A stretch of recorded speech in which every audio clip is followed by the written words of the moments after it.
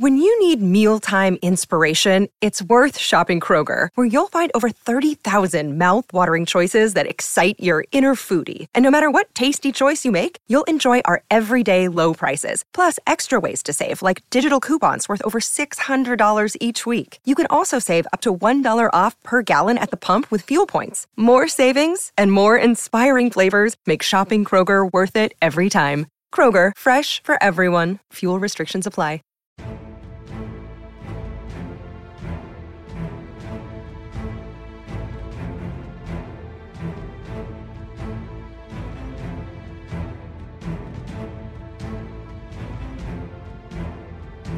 Hello, friends, and welcome to an Unexpected Podcast. I'm Ez. And I'm Lane. And we're talking Tolkien. We're coming to you from the Shire of the United States of America, in the beautiful state of Ohio, in a little village called Amanda. Well, you know, some people say that's basically all they get from this podcast is that the Shire is in Mission Amanda. accomplished. Right. Well, like we said, we want Ohio to be the Shire, and I think people are starting to kind of figure that out. I'm not saying Amanda specifically is the Shire, Right. though it is very Shire-like. As you've walked through town, how many times? A dozen or so. 4 or 5. Right, yeah, okay. Dozen, sure. And I've been here when you don't realize it. So. Okay, Gandalf. Okay. Does it feel like the Shire? Yeah, I mean, it is very Shire-like. I'm yes. on Main Street. Let's put it this way. I'm on Main Street. I can look out my window and I see cornfields. Oh, wow. You must be a big deal. And there's... Okay. Wow. Starting it early. Az has had a little Lady Bly. Hey, I'm going to out him. And he's been hanging out with the lady. And a little he's cherry Coke, too. Got to have a cherry Coke. It's been a good day, guys. Celebration. Gosh, dude. Celebration. I'm not sure if this is really... If we're really getting into the show here or not. But no, we are. I think we just tell... I think for quick counsel, maybe we just talk about what this day means to us and don't really tell people what happened. Dude. But I was holding off my full energy because I am kind of tired until you said this is... We're really doing this, but right now. Yeah, we are. We're doing this right now. We're doing it right now. We just had one of the coolest experiences of all time. And here's the great bit is you're going to get to completely participate in that as well. Absolutely. It's coming to you. So that's kind of an exciting thing. Yeah, I mean, we just got off the phone with someone who created orcs. And was the lead prosthetic artist for Thorin Oakenshield, and got phone calls from Richard Taylor saying, "Hey, can you come on? Can you come to New Zealand like tomorrow?" So that's pretty awesome, dude. That's yeah. And she was. Now you don't know who. I don't know if it was a he or she because we're teasing this. Right, we're teasing. I almost gave it away there. No, we're teasing it. Yeah. It's been an epic day. It's a day that will. And now we're getting to record, episode 5, a shortcut to mushrooms. I feel like I'm on shrooms, kind of. I know, dude. I don't know what that feels like. Right. But it's got to be close to this. Right. Just high as a kite, having fun. I know, man. Seeing stuff that we're really. I mean, I never imagined that we could have done that. It's great. It's crazy. I know. So we're going to be a little giddy this episode, guys, just because. Bear with us. Bear with us here. Yeah. Just been real emotional today. So, all right, man. Anything else for quick counsel? I do have some more quick. Can we banter a little bit? Absolutely. You're kind of a rambling man. Lord, I was born a rambling man. Come on. Doing the best as friends thing I can. Right. I don't even know if those are the words, but I am a rambling man. This is the podcast for it. Yeah. So in book clubs, you ramble, right? People go on tangents. They relate to the story. Excuse me. I'm just a lowly hobbit. Anyway, I don't know. Do you watch This Is Us? No, I don't. Oh my gosh, dude. I know. You I've really been hearing need that I need to. Yeah. It's just the most. It's got Mandy Moore in it, doesn't it? Yeah. Do you love Mandy Moore? Yeah, I do. She's great in it. Milo Ventimiglia is amazing. It's pretty much like I don't know. No matter what family you're part of, you could probably relate to the show. I think that's why it's so popular. Yeah. But since our last podcast, the episode was released where we finally find out how Jack dies, who's the dad. Okay. And like last season, we got these teasers that, well, we knew he was dead, and then we got these teasers as to how it happened. And so for the last year, we've been and we've gotten hints that are like just increasingly amounts of the way the show, you would love the show because it's written so well. Yeah. And so like we've gotten more and more hints about how Jack is gone, and it's tragic because he's like this idyllic father figure. It reminds me of my dad. Right. But if like I lost my dad when I was 17. Right. Yeah. And so that happened. My wife, it was after the Super Bowl. They had the after Super Bowl spot. Yeah, I remember I them only talking watched about the it. Super Bowl to watch that Yeah. episode. Yeah. So that was pretty massive. And then the following Tuesday was another episode. So I'm still emotionally recovering from that. So after what we went through tonight, I need to go into like a late hibernation and just recover my strength. Right. I feel a little bit like when Frodo woke up in this chapter. He wakes up after that high with the elves, and he wakes up and he's pissed. He's like, "Damn it!" Yeah. I don't have any answers. I'm not any farther along than I was. Right. That's right. Yeah. Yeah. So- He's yeah. That's been about it for me. I mean, Is that in it? Like, are you watching that as it's not out on like Netflix or something? Is it that I can watch or you could catch up on Hulu? Is it on Hulu? Probably it's on Hulu. Yeah, you can catch up on Hulu because Sarah went back and I think I've rewatched got the a friend first that has season. Hulu. Yeah. Yes. Yeah, it's amazing. Okay. Other than that, though, I've been back to work. I feel like my brain's in a million different places. I got my brain, my work brain. Rugby season is starting to pick up, so that's my rugby brain, and then obviously like just soaking up all the time I can with Winnie and Sarah and Arwen, and thinking about the podcast a lot, Right. man. Thinking about our uppers. I'm telling you guys, it's hard not to go through our day to day and not think about the podcast because just the communication we have, just talking to folk crazy. from around the world, It's and, crazy. and things. It's just been great. So every day something pops up on my phone, and it's you guys, and it's just so cool. And so so here's something that I wanted to say real quick because I feel like I don't know what it was. I think I watched Touched by an Angel when I was a kid, and do you remember that show? I do. Yeah. And I a great show. swear there was an episode where like someone died before they said goodbye or I love you or something like that. Yeah. And Sarah remembers the same episode because she's the same way. Okay. So I always, and it impacted me as a little kid. And Right. I've always thought you should always say what you feel because you never know when your voice will be gone. Yeah.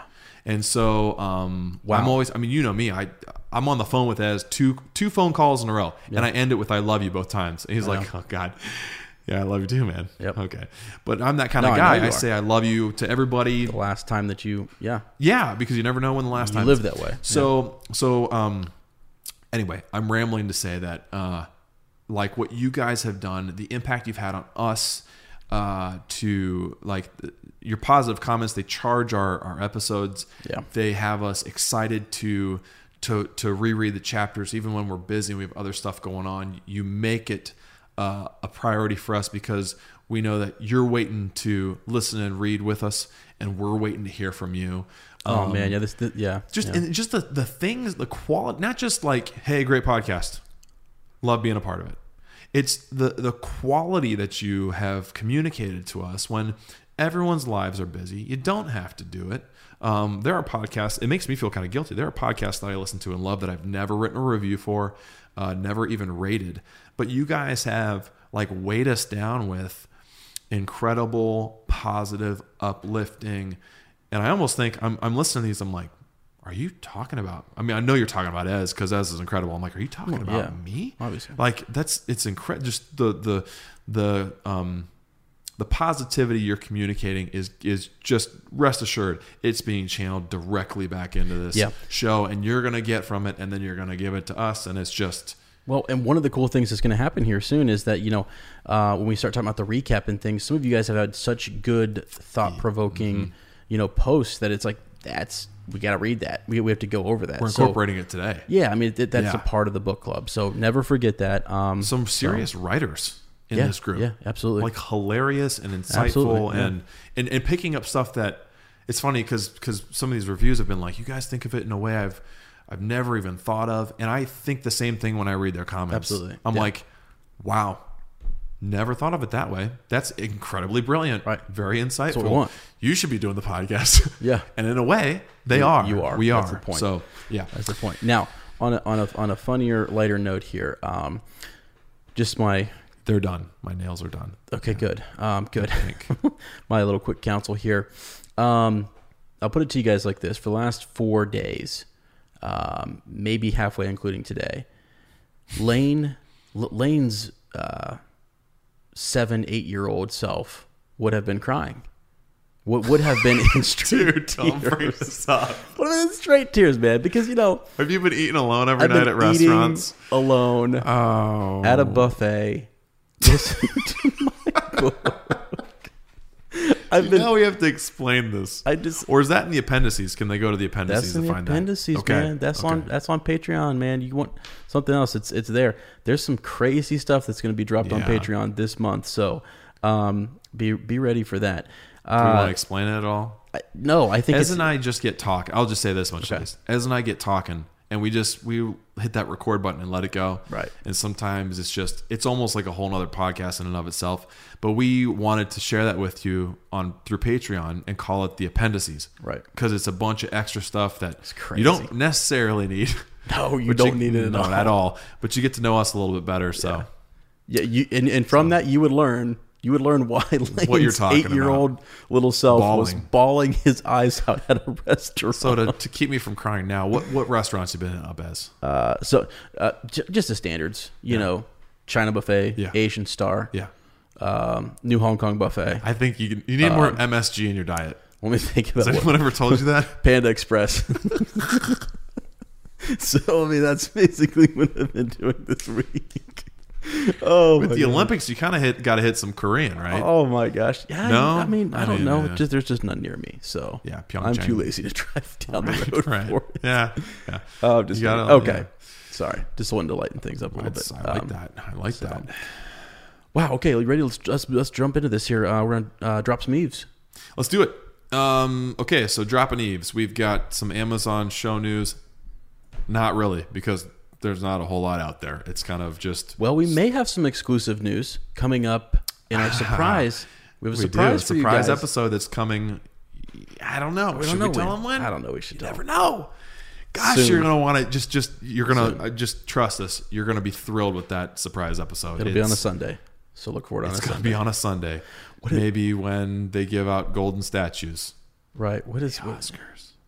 What does Gandalf say on the third morning? Look to my east. Look to the. Oh gosh, dude, I can't even think. I'm so giddy. It's like he looks. At the third morning. I don't know. At dawn, look to the east. That's what he says. So at Sunday, look to the dawn. I don't know. Right. Okay. Yeah. So there's not a whole lot going on there. We've just been ruminating on this whole idea that it's going to take place in that 60-year gap between The Hobbit and The Lord of the Rings. But Lane's saying today, throw that out. I just don't. Okay, so I think that the problem with that is Amazon has a real opportunity, and it would be a risk because people are banking on something relatable to what they know. Right. And I understand that. But we need to adapt as a whole, an audience. We need to want something new. So I think they have a real opportunity for an origin story, right, of Middle-earth. They could tell any number of beginnings. They could tell from the beginning of Middle-earth. Right. They could tell... Well, and that stuff's there, so it's not outside of the, No.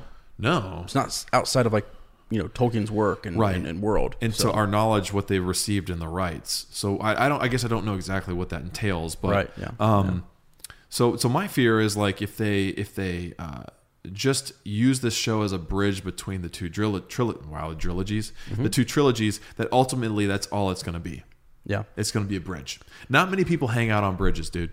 You usually go on a bridge to get somewhere else. They connect 2 points. Well, the three Billy Goats gruff work there quite often. I mean, short of trolls. Okay. Which is, a character in Middle-earth, a race. Not many people are hanging out on bridges or under bridges, whatever Ezra's alluding to. Right. So, but I don't want this show to be a connection. I don't want it to be an avenue. I want it to, to get from one trilogy to the other. I want it to be its own thing, because I think if it is that, then it's not going to be very strong.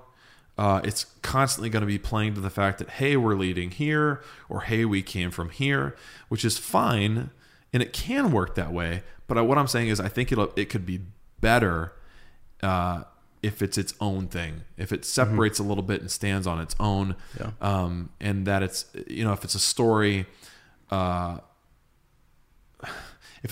that is the reason you're watching the show, right? I want that to be the reason I'm watching because not because I want to, because I don't know, not because I want to see how they're going to connect it, because I want to see, okay, how are we gonna see this realized? This different story that's already there. So digging into the Silmarillion or bringing something from the unfinished tales, right? Or going way off and telling the backgrounds of these myths that build into the trilogy. So I don't know. I don't know if it's gonna. I like we've said, probably not gonna happen, but you never know. Right. Yep, I'm with you. What do you think about that? No, I'm with you. To keep it simple and short, I think you're right. If you just do filler in those 60 years, that's all you got. Right. Unless you're going to go year by year. Or something ridiculous. If you isolate it or something. Yeah. I don't know. So, anyways, but that does kind of lead us into. We wanted to talk just real quick. We had a little idea here to go over our top 5 characters from the books, not realized in the film that we have to see in the show, that we would like to see in the show. Right. So kind of a wish list sort of thing. Yeah. As you got your top 5, are you ready? My top 5, I'm ready to go. Baby. So my top 5, I've got Tom Bombadil, and just because I, like everyone else, would love to see, his interactions, and quite honestly, you don't have to do Tom Bombadil in that 60-year period. Obviously, no, you can do him in a number of ways. He's eternal, isn't he? Right, he is. Yeah. Yes. Hold on real quick? Did you know who originally wanted to play Tom Bombadil? No. Dude, he would have been perfect, and it's so sad that it's impossible now. It I think he even petitioned to Peter Jackson to play. Yeah, maybe not, but Robin Williams. Oh my gosh! Would he not have been the perfect Tom Bombadil? Apparently that was supposedly the rumor has it that was his dream role. Oh my gosh, that would have been amazing. Yeah. If he just could have hung on a couple years, he could have played him in the show. Yep, I know. That's pretty cool. Rest in peace, Rob. Here we go. We want to go back and forth. Just want to go through my 5 real quick. I'm gonna go through my 5. Yeah, do it. Yeah. Okay. Same thing here with Glorfindel. Sorry, I almost yelled that in the mic. Glorfindel. Am I talking too loud? No, because you sound like you're whispering, and you got me self-conscious. No, do I really? I don't know. I think I'm good. Okay. I have the headphone in too, so I'm kind of halfway hearing That's myself. True. So, yeah, That's we're true. Okay. We're all fine here. It's fine here now. How are you? We're good. Glorfindel. I just think it'd be kind of cool to see him. You could also someone else you could throw into, Second Age, wherever. And he was replaced by, right? Wasn't Glorfindel the one that was replaced by Arwen in the films? That's right. Also, Gildor would be kind of cool. Same sort of thing. Yep. Just different elves. They live so long that it'd be good. Right. Fatty Bulger, who apparently was actually, he was in a deleted scene, or was he an extended edition? He's in the party scene. Okay, he's in at Bilbo's party. There's kind of a heftier, huskier, plumper. Yeah. That he's never addressed by name, but I think when Bilbo calls out the Bulgers, he moves a little bit. And okay. It's after he tells the joke. He's like, I don't know half of you half as well as I should like, and I like less than half of you half as well as you deserve. Right. And then he's kind of sitting there looking around. Right. And you're like, that's a big hobbit. Okay. That's fatty. Yeah. Okay. Yeah, I always liked but that. not really realized though. Yeah, that's what, yeah. Yeah, we need to see him realized. Yeah, absolutely. Yeah. Also here, I have here, Lane made me pick 5, so I had to go digging deep here. And I went for Elros, which is just Elrond's brother. I think that'd be kind of cool. Kind of so couldn't Arwen's uncle.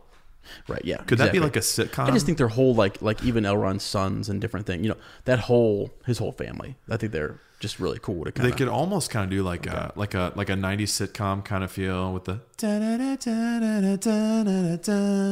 Elrose fire. They'd be like, what are you doing today, Elrose? I don't know. The orcs are out again. Oh, shucks, man.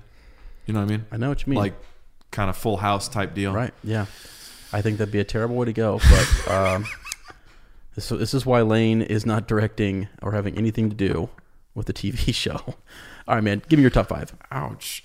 Okay, so my top 5 are, I've always felt like I would love to get to know these characters more, and they haven't been in the films. Hobbit or Lord of the Rings is the Sons of Elrond. So kind of to piggyback off of your brother of Elrond, Elrohir and Elladan. It'd be really cool to see them. I wondered their relationship with Aragorn. Like, would they mess with them? Right. Yep. You know, dating my sister. Yeah. Bet they little did. Númenorian. Yeah. Which leads me into my next one. I want to see more Númenorians and Rangers Right. I feel like the only one we really get a good grasp of, obviously, is Yeah. Strider, Aragorn. Absolutely. And I think it'd be cool because in the books they have a bigger role to play, Right. and in Return of Yep. the King they have a much larger role to play. That was kind of not wasn't highlighted in the films. Not saying it wasn't there in your imagination, but it definitely wasn't addressed. So that'd be cool. Right. The Númenóreans, the Rangers, the Entwives.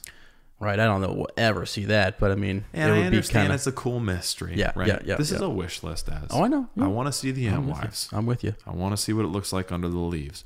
Okay. And then I got Goldberry on there, of course. I wanted to piggyback. You said Tom Bombadil, and I was like, well, we got to see Goldberry because she's the babe anyway. Yeah, I absolutely. think she's upstairs sleeping right now. And then Arathorn the second, Yeah.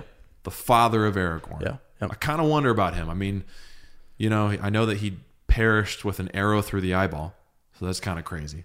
Did you Wow. know that? Did not know that. Yeah, an orc shot him through his eye. That's how he died. Jiminy. It's official. It's in the Okay. it's in his the Tolkien's appendices, and didn't really get to raise his son. Mm-hmm. Right, he was raised by the elves, and it was because his father died, and his mom perished too, but not quite as early as he lost his dad. But Right. I think it'd be cool to hash out who he was. And I don't know how much Tolkien wrote about that. You could have some creative license that way. You could kind of, that'd be kind of a cool way to take liberties with the character as someone who Tolkien developed a little bit, but not all the way. Yeah. I don't know. Yep. Be cool. I'm with you. And I kind of think in general, it's just like if you go back to those first and second age, you have more liberty. There's more way creative, more liberty. Yeah, so because it's people I'm with weren't reading and poring over it. Right. Like Lord of the Rings. Yep. Yeah. Yeah. Tolkien biopic called Tolkien. No new news right now. We'll continue to keep one eye on this project and update you with progress. We're looking for a release date pretty much. It's done. It's in post-production, so they're editing and scoring it and all that stuff, so that can take a while. But we'll make sure as soon as we hear a release date, we'll share that with you, and you guys might hear it in between podcasts and share it with us first before we can. And Ez and I are planning on going and watching that together, and we'll do a little review episode on it and kind of have some ability to focus on Tolkien the man as opposed to his creation. So that'd be kind of cool. Looking forward to that. Right. Yep. Alrighty. Next we have Today in Middle Earth. So we're catching you up on the previous 2 weeks, actually. A lot of stuff happens. Are you editing some of this, as? I see pink. Pink? No, I'm just highlighting. Jiminy Christmas. Okay. Yeah, guy highlight. So, day after Valentine's Day, February 15th, the Fellowship's stay in Lothlorien ends. Right. They're about to get up out of there. Right, they are. On February 16th, farewell to Lorien. Gollum is hiding on the West Bank, observes the departure. Little bastard. February 17th, Gwyhair bears Gandalf to Lorien, which is interesting. I always forget that he went there right after them. It's almost like I honestly, until I was putting this together, I was like, oh my gosh, I forgot about it because we're not there yet. Right, yeah. And I haven't read the books for a while. And he almost just kind of trails him.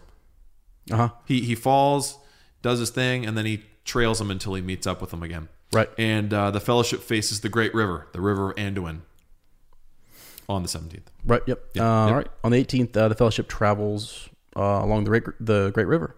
February 19th, the Fellowship makes its way down the river. It's a long river, guys. And Gandalf recovers in Lothlorien. Right. On the 22nd of February, the Fellowship tries to elude their trackers. Yes.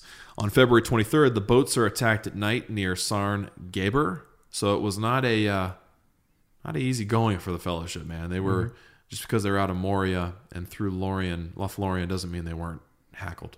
Right. Yeah. Let's see, February 24th, the Fellowship's burden of decision is approaching. Gandalf sets out from Lothlorien. Yep. February 25th, the Fellowship pass the Argonath and camp near Parth Galen. I love this part in the movie. One of my favorite parts. They're on the canoes and they come around that corner and Aragorn says, the Argonath, my kin, the kings of old. Just and the way they did it in the film, unbelievable, right? Yeah. Just like the visual, I don't know, it's like stunning to see. The first battle of the Fords of Isen happens, and this is when we lose Theodred. Theodred, son of Theoden, is slain, killed, dead. The heir is no more. Gandalf journeys south. Right. Let's see. February 26th, the death of Boromir. His horn is heard in Minas Tirith. Isn't that crazy? Yeah. So when he blew his horn, we got to check on that. I don't know what that means. Where'd you get this from? Yeah. A reliable source. Okay, cool, good. Let's see. Merry and Pippin are captured. Frodo's ordeal at, what is it? Amon Hen. Amon Hen, okay, all right. And then Gandalf aids Frodo in his struggles at Amon Hen. And Frodo and Sam enter... Amon Muil. Thank you. Yeah. Aragorn sets out in pursuit of the orcs that evening, and Éomer hears of the descent of the orc band from Amon Muil. That was all on the 26th there. You got 27th there? Yeah, 27th. Aragorn reaches the West Cliff at sunrise. Éomer, against the wishes of Theoden, sets out from Eastfold about midnight to pursue the orcs. Merry and Pippin endure their captivity. And then on February 28th, Éomer overtakes the orcs just outside of Fangorn Forest. The Rohirrim attack the orcs at sunrise, kick their butts. They do, yes. And then on the 29th, Merry and Pippin escape and meet Treebeard. Gollum is captured by Frodo and Sam. Faramir sees the funeral boat of Boromir. What is this? Oh, this Peter is awesome. Jackson's Return of the King. Oh, okay, cool. Yeah, so that's not a Middle Earth right, happening, obviously. Okay, conquers the Academy, the Academy Awards. Okay, cool. I was like, what? Yeah, right, cool. Yeah. Awesome. All right, guys. So well, that's what's happening in Middle Earth. That is what's happening. We are now to the reread. Big deal. Chapter 4, cool. A shortcut to mushrooms. Which, isn't that what we all want? I mean, I actually... Have you ever gone mushroom hunting? Once. Did you? In Kentucky, probably. No, actually, it was around Apple Valley. And seriously? Yeah. And I'm actually... I went once, and my dad went a couple more times, but he had some buddies from work that did it. Yeah, and Can I come next time? Dude, I'm telling you, it was kind of crazy. Just trekking around. I mean, he knew the spots to look. I had no idea we were looking for. I mean, mushrooms, obviously, but like I didn't know where to look. You know? Yeah, it's crazy. I'd love to do it. I haven't done it yet, and I would love to go mushroom hunting. Yeah. So, yeah. Recap. From the last chapter. You want to take us through that, Lane? Just sort of what happened last chapter? Sure. So what Ezra talked about at the beginning of this podcast is we're going to start incorporating the threads that we do on Facebook for discussion threads for the previous chapter. We're going to share as part of the recap. So part of that is just reading your thoughts on the previous chapter, and what we're kind of doing now is catching up on previous chapters. So we haven't done this yet. So some of these are chapter 3, some of them are chapter 1 and 2. Right. So Chris Broughton had a pretty cool idea that I hadn't thought of, and he's flexing his races of Middle Earth knowledge here. This was amazing. We both thought this was really cool. Yep. He says, I had a thought about why Bilbo and Frodo were so different from other hobbits beyond their bloodline. I'm not currently joining you on the reread. I was actually in the middle of reading the Silmarillion when I found your podcast, and so I will finish that before catching up with the Fellowship. That being said, a thought occurred to me while reading about the dwarves. Each race is tainted or acquainted with grief in a way. Very interesting. Mm-hmm. The elves with their fear of permanent death and the fact that they are destined to leave Middle-earth. The dwarves from the beginning were threatened with extinction and the fact that they are a mistake. Right, yep. The men with the brevity and violence of their lives. The hobbits are alone in their perfect joy and peace. They revel in ignorance. Mm-hmm. Except, that is, for Frodo. In Bilbo's adventure, he begins as a fairly normal hobbit, and the story reflects it in that tone. By the end, however, he has adopted a bit of the dwarf's sadness, and it sets him apart from the other hobbits. Frodo is much the same. His parents die while he is still young, so from the beginning he is acquainted with loss, and so his story feels different from the beginning, and it may be why he so much resembles Bilbo from the get-go. He said, anyway, it's just a thought I would share. Thank you for sharing that, Chris. Glad you did. Yeah, keep that sharing. And full disclosure here, I have not read the Silmarillion. It's always been one of those writings that he has written that has kind of intimidated me. Yeah. And so as we progress through Lord of the Rings, when we finish this, we're going to go on and read The Hobbit. And then after that, I think our plans are kind of to dig into the Silmarillion. Yeah, and we'll look at that because we might look at there's a certain you could go with the histories of Middle Earth or the unfinished tales and such. We've got to really look at that once we get to that part, kind of figure out how we want to go about that, and we might be talking to some of you and kind of figure out where's the best place to start. Because it is a lot to take in. That's why I love it. That's why we love this big extended universe and things. This Middle Earth that we have. But man, I tell you what, that's the kind of deep and sweaty we like. You know what I mean? Oh yeah. I mean, so. that all that does to me is that whets my appetite for the Silmarillion. I mean, that if that kind of information is there, that is so cool. I know it's the origins and all that. So, looking forward to that. Yeah. We have some more comments from our episode 3 thread. Daniel Couch said, listening to it now, and I'm at the part where you're discussing the ring being reluctant for Gandalf to touch it. I don't think it's so much that the ring is reluctant to go to Gandalf, but that the ring makes the ring bearer very reluctant to let anyone touch it, anyone else touch it, or the possibility of it changing hands.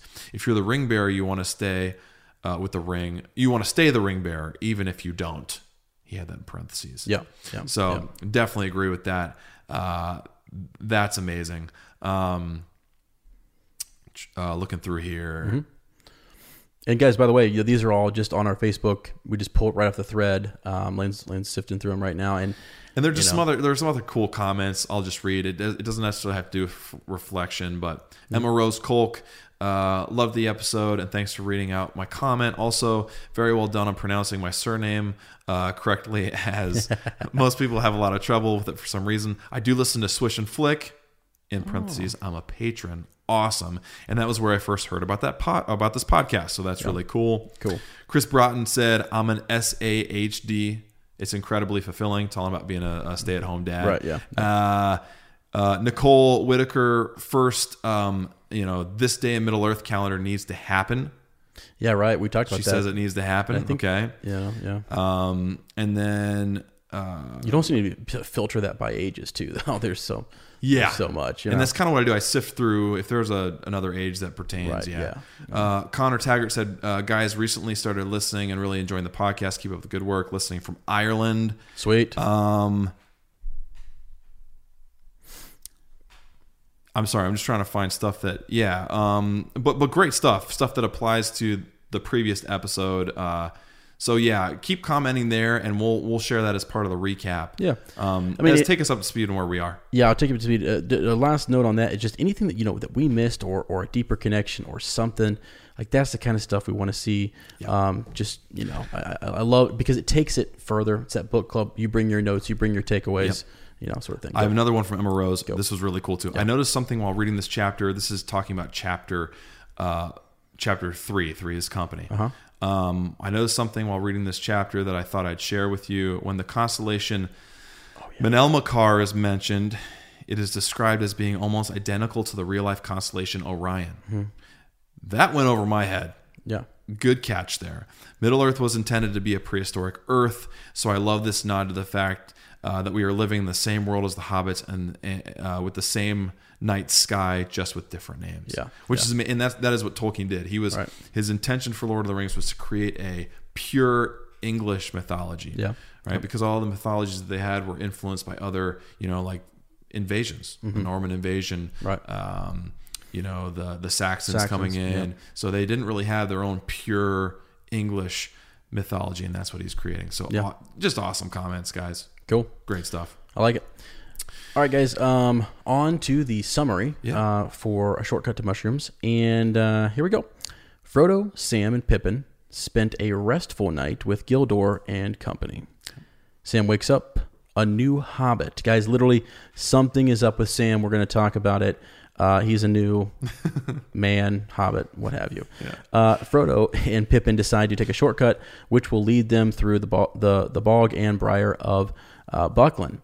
Yeah. While the Black Riders continue their sniffing, don't forget the sniffing. Yeah. All right. What about the sniffing? Don't forget it. All right. Did he mention the sniffing? No, I said don't forget it. All right. Sam uses his keen sense of hearing to keep the company one step ahead of their pursuers.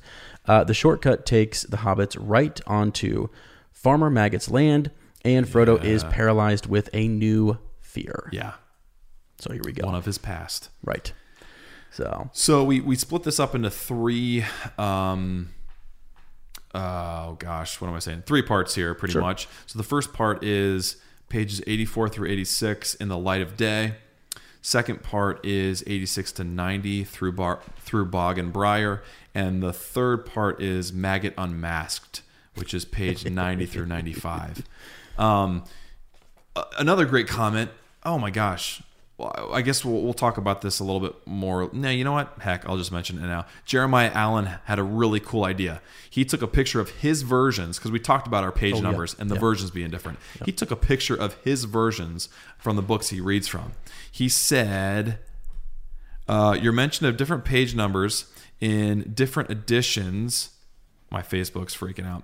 Anyway, he pretty much just said, he took a picture of his books and said it'd be cool to get everyone's versions on there. Right. So maybe what we do is we create a photo album that has pictures that you guys can submit or send to us, and we'll submit them of your versions of the book. Yeah.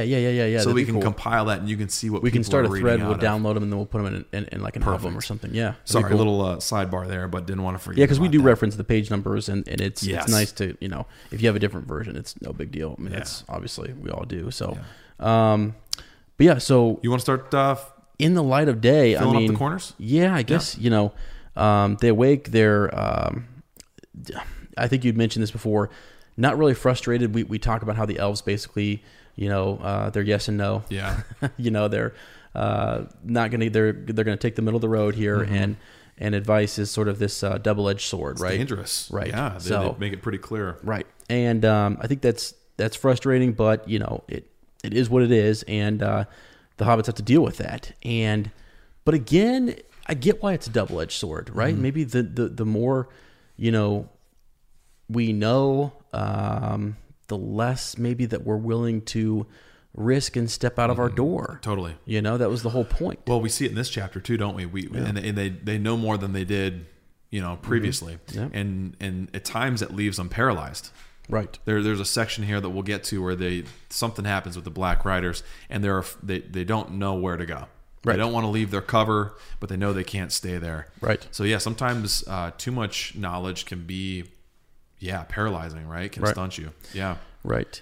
And so basically they're kind of a little frustrated. There's some food left over that the elves left, though, so it's super important. All right, it's there, and they saved Frodo some. Okay, guys. So they made him a bed. Did you notice that it opens with him laying in all these branches? I don't think he noticed. It's like he fell asleep and they built him a bed and laid him down. Right. Yeah. I mean, I know the elves take care of you. I know it's unreal. They do. They've saved him some food and it was all Sam. Pippin's like, I wasn't going to save you anything. But, right. You lucky dog, get up and eat. Yep. But those guys also went to bed.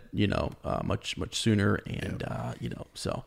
But Sam sounds like Sam had an interesting night, and we don't really get to hear that. And I like that's a little mysterious to us because, like I said in the summary, he is a new man. He's a new hobbit. Before we dig into this, I have a couple takeaways. I liked how Tolkien again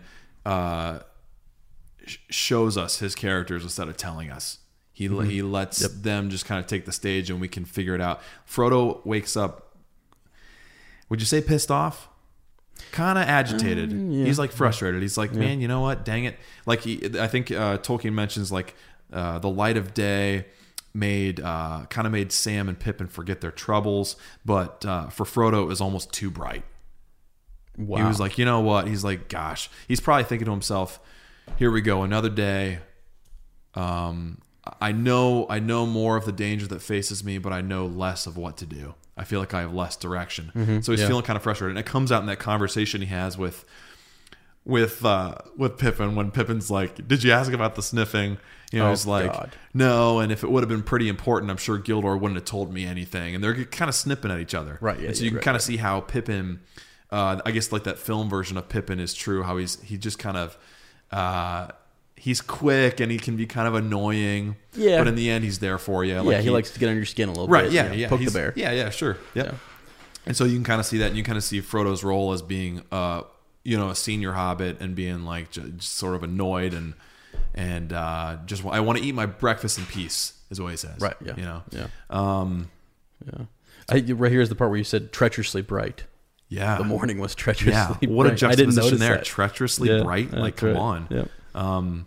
Yeah. Very interesting. Yeah. So you were talking, though. You're talking about this transformation of Sam. Yeah. It's like he went up on the What mount, happened, man? The transfiguration. I don't know. Was he touched by an elf? Oh, dude, that's weird. Touched by an angel is what I was going with. I know you were. Playing back in there. Touched by an elf. I know you were. I mean, I don't know. Here's the thing. He seems enlightened to me. He does. And Frodo. And, I don't really know. You know, sometimes we've read in these first couple chapters, there's something else causing Frodo to dream or go into song or to take him down a certain path. There's another power at work. Yes. Thank right? God. It's so subtle, though, actually. Yeah, it is. And you sometimes don't even quite know that it's there. But this is one of those things, maybe this is more direct with it being this correlation and connection to the elves. Mm-hmm. But something that they're in connection with has really influenced Sam. You know, and he is honestly now, he doesn't know why, he doesn't know what the pull is, but he must go forward. And he must see this through. Yes. And it's interesting too, isn't it? I guess like the foreshadowing we've seen with previous chapters of Sam's obsession with elves. Right. You know, like one of the first interactions we had with him, I think,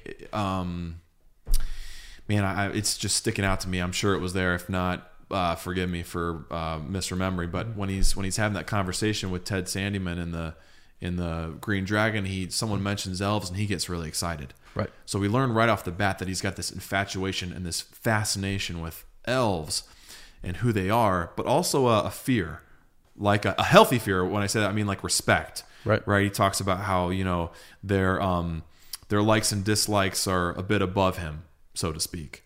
Right. He understands that they're ethereal beings, that they're creatures to aspire to. But yeah, it's almost like he can't quite comment on them. You know, it's almost like Which who does that sound like? An elf. Yeah. Kind of sounds like Gildor to me. Yeah. I would tell you to do this, but I'm not going to. Well, but I also think it was more, the way I kind of interpreted it was that it was like this humbleness to Sam. That I don't know that I'm the guy to comment on these folk because they're... Yes, but I guess I'm trying to. I guess I'm saying the same thing as you. The elves are, for all their knowledge and all their wisdom, they have a sense of humility. That's true, right? I mean, for as much as they know, they won't give advice because they know of the dangers of it. Right. Right. Yep. Yeah. You know, one thing that's interesting about this, comparing this chapter here, what's said, you know, don't you leave him, right? Yeah. And that always comes. You think that comes from Gandalf. Yeah. Right. But that's coming from films. these. Right. That's right. Yeah. That's coming from these elves here. You know. Yeah. And I never mean to. I am going with him if he climbs to the moon.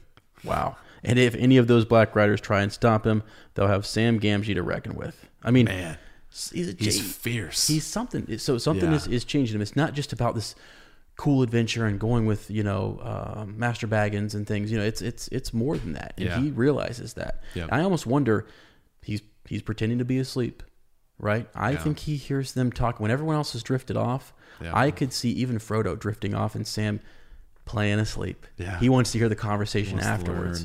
You know what I mean? And I wouldn't be surprised if he did. I wouldn't be surprised if maybe old Samwise knows a little bit more than he should.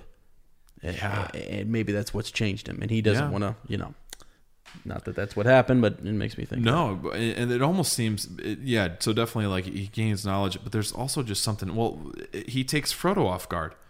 The things that he says, Frodo expects to look over and see him, see him changed, right? Or see someone physically else. Changed. Yeah, and he's like, no, that's Sam. Right. And it's peculiar to Frodo. It kind of like intrigues Frodo. He's like, wow, what is this? What is this change? So even his master notices this difference in him. Well, and I'll tell you, I'm not to jump way far ahead here, but the parallels between like what happens here in the beginning of this chapter and what happens with another character at the end of this chapter. Yeah. You know, right, just to see that's really our two big talking points in this is what happens to Sam, what's unexpected, the change that takes place, and then something that was always there but that was never seen. You know what I mean? Right.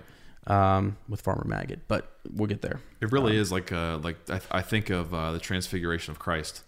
Yeah, like it kind of. I mean, it's the same shock factor of like Frodo being taken aback, like who is this? So like Samwise the Brave is really coming into his own. I seriously think Touched by an Elf should.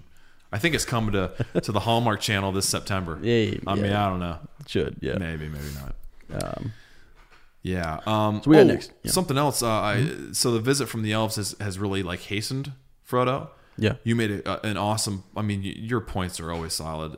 You noted at the end of last chapter, his home is not nearly as safe as he thought it was. I think you even said at one point, you said, this is his home court, this is home turf, and you expect to have an advantage there. And Frodo's learning really quickly there's not much of an advantage. Right. And he didn't even realize it. You know what I mean? Right. Kind of taken aback by that. But I think this visit with the elves spurns him to move a little more quickly and secretly. And we see that take action as they go through Bog and Briar. Is that well, yeah, Pippin's pretty keen. He's like, just stay on the road. And Frodo's like, no. And Pippin even says, you know what that thicket's like? We're going to get all twisted around. It's going to be a mess. Right. Frodo says, I'd rather be off the road. You know, they're going to be looking for us on the road. Right. Yeah.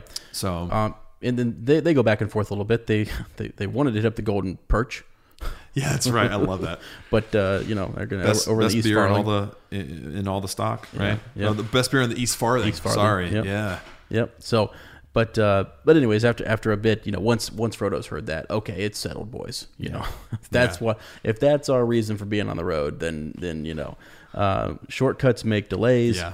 But inns make longer ones. Yeah, that's right, All right, man. so they're off. They're going to set off through the Bog and Briar, but I think he's almost more concerned about avoiding the Gold Perch than he is the Black Riders. Yeah, it might be a tie at all costs. Right. We must avoid the Gold Perch. Yeah, Golden Perch. Yeah, yeah. So I mean that's kind of where they go back and forth on this bit, and it's it is interesting that this is it's a small decision, but it's a big one.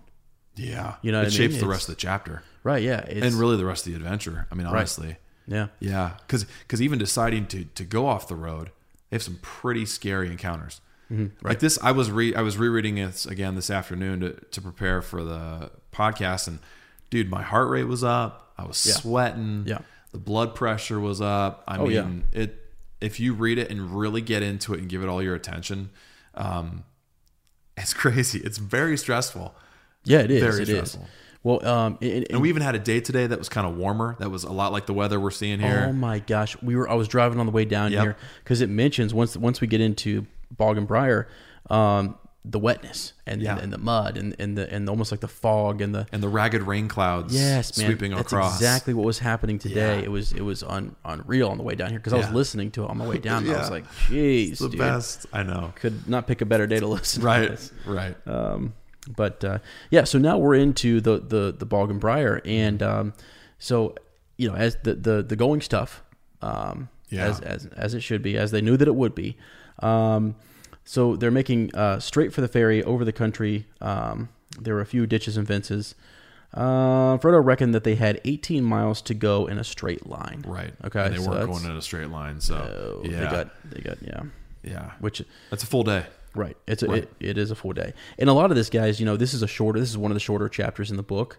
So we're not going to make a whole lot out of nothing, but if we miss something, obviously let us know. But it kind of just goes on to describe here a little bit their struggles, their ups and downs. And right off the bat, we kind of have a little scary moment here. Yeah. Sam Gamgee looked back, and I'm on page 87 in our version.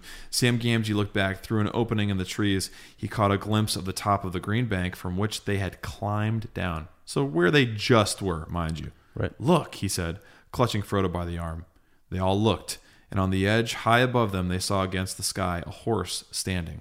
Beside it stooped a black figure. Yeah. Gosh, dude, unnerving.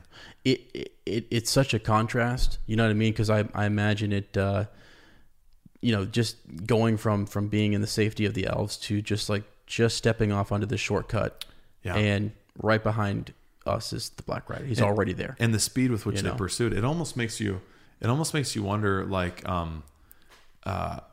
when they were hanging out at Woodhall, were the riders just the shadows observing?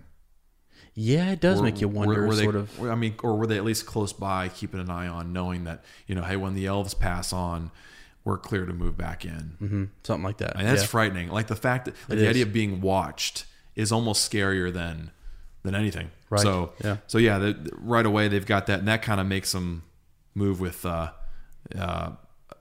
lot of haste. Right. Well, I think one of the things that's kind of interesting is, you know, I just think it's funny that the writers are using their sense of smell.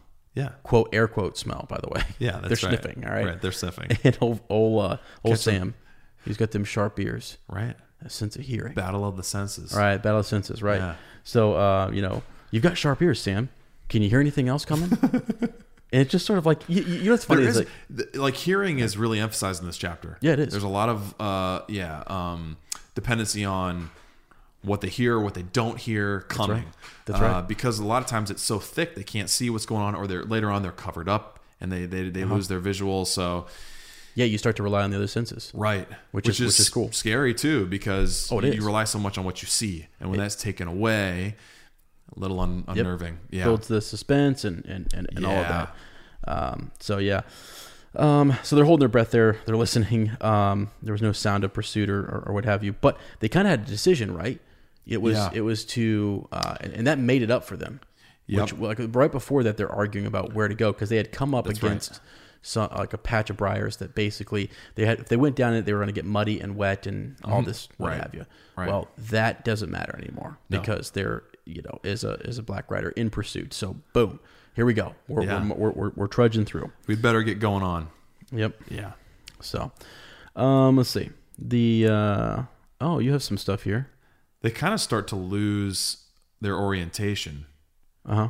They're not Sure really they do. sure Yeah. like what direction they're headed in, and they almost rely on these clearings to clue them into like where they are. Mm-hmm. So again, they're kind of flying blind, right? Yeah. They're relying on Pippin's knowledge of the area to guide him in the general direction, but even he's like, guys, he says at the very beginning, if we do this, we're probably going to get lost, or it's definitely going to make the way longer and harder. So, Right. Yeah. He talks about this being Stockbrook, and basically that they need to, you know, that they basically need to cross at once and bear to the right. So, they waded the stream and then they hurried over a wide open space, rush-grown and treeless on the further side. So, and then from there, they, you know, we're moving along. There's all of a sudden, it seems like the weather starts to change a little bit here because the morning was bright. Mm-hmm. It was treacherously bright, right? But then it's always interesting to pay attention, folk, when the weather changes. Things are getting gloomy. Something's up. You know. Yeah. So the leaves are blown upward in a sudden gust of wind, and spots of rain began to fall from the overcast sky. The wind had died away, and the rain came streaming down. So that change in weather takes place right after we see these riders, which that's just good writing, I think. Yeah, it is. Also interesting too. There's a little mention too about how they did not talk, but kept glancing back and from side to side. So they went from in this morning kind of this carefree, where only Frodo felt more burdened, to realizing like we're back into danger here, heads on a swivel, no talking. Right. And you can almost envision these poor three little hobbits, uncomfortable and tired and wet and scratched up, like just on constant lookout for their doom. Right. It's just it's terrifying, man. Like that would be terrible. Right. Yeah. And they're making their way through, and it says they start to go in kind of zigzags and things. Yeah. You know, they're not. Let's see. Then we come out of it too. Right. Right. It says, I love this description. Then the sun gleamed out of ragged clouds. Again, you're right there. The rain just picked up here. Man, I'll tell you, that's eerie as all get out, man. We're reading about this, dude. Okay. I'm sorry, guys. I have to stop. No, I'm sorry, guys. I know we're in the middle of the reread right now. I have looked over at that window probably 15 times. This has been freaking me out. I thought for sure there was a black rider in that window. It's like late at night, man, and I'm like, we are in the Shire, man. This is Bag End. End. I saw something across the road through your window. Stop. And like, there's like wind blowing, and stop, dude. It's raining, I wish we were filming this right now because it really is like It's a storming outside. So my house reminds me of Bag End anyway. It's very hobbity. Good Lord. And like, yeah, Ez is right. We're looking I out got the scared. windows, and and I saw him glance over about 10 times. I did. I'm like, what the heck? I kept looking at him to see what was. I was trying to, without talking into the microphone, ask what was going on, and he kept just nodding and going like, shh, it's okay, without saying anything. But he kept looking over, and then the rain picks up, and he just turns straight around and looks at the window behind him, and darn near pees himself. Dude, I'm telling you, I don't know what was going on. And that's no joke, guys. I was trying to keep straight face during the reread, but I kept like looking over because I thought at one point someone was looking through that window, bro. So I'm just Don't say that. No, There's thunder going on. No, too. that wasn't what would happen. Don't want to scare you, but because we're in the safety. I'm not scared. No one's touching Frodo. You're darn right. You're right. darn right. We're in the safety of the take Shire. him. We're still in our home court. Gosh dang it. Is the Shire safe though? I don't know. We're building the case here, my friend. They're strangers. But anyways, real quick. It does. Yeah, go ahead. What page are you on, by the way? I'm on page 88. So am I. Right. Okay. And so let's jump out of that zigzagginess or whatever. They went on for another couple of miles, and then the sun. I wish the sun would come out right now. It'd really help me. That'd also be kind of weird because it's 11 at night. That'd be weird. Whatever. You know what I'm saying. Then the sun gleamed out of the ragged clouds again, and the rain lessened. And so it's around midday. And so the weather's changing. It's almost like this, this rainstorm came through and just sort of sheets of rain and stuff, and and we're good. I love that phrasing too. Again, I just love the way Tolkien words things. So like just the two simple words, ragged clouds. Mm-hmm. I mean, I can visualize that. And I'm sure we all can. Like, you're out, and like today was a very spring-like day in the middle of February, and you look out and you see these just big breaking storm clouds that are going away and clearing off. Yep. And they're ragged. I mean, there's no other way to describe it, but not a way you often hear clouds described as being ragged. So just beautiful.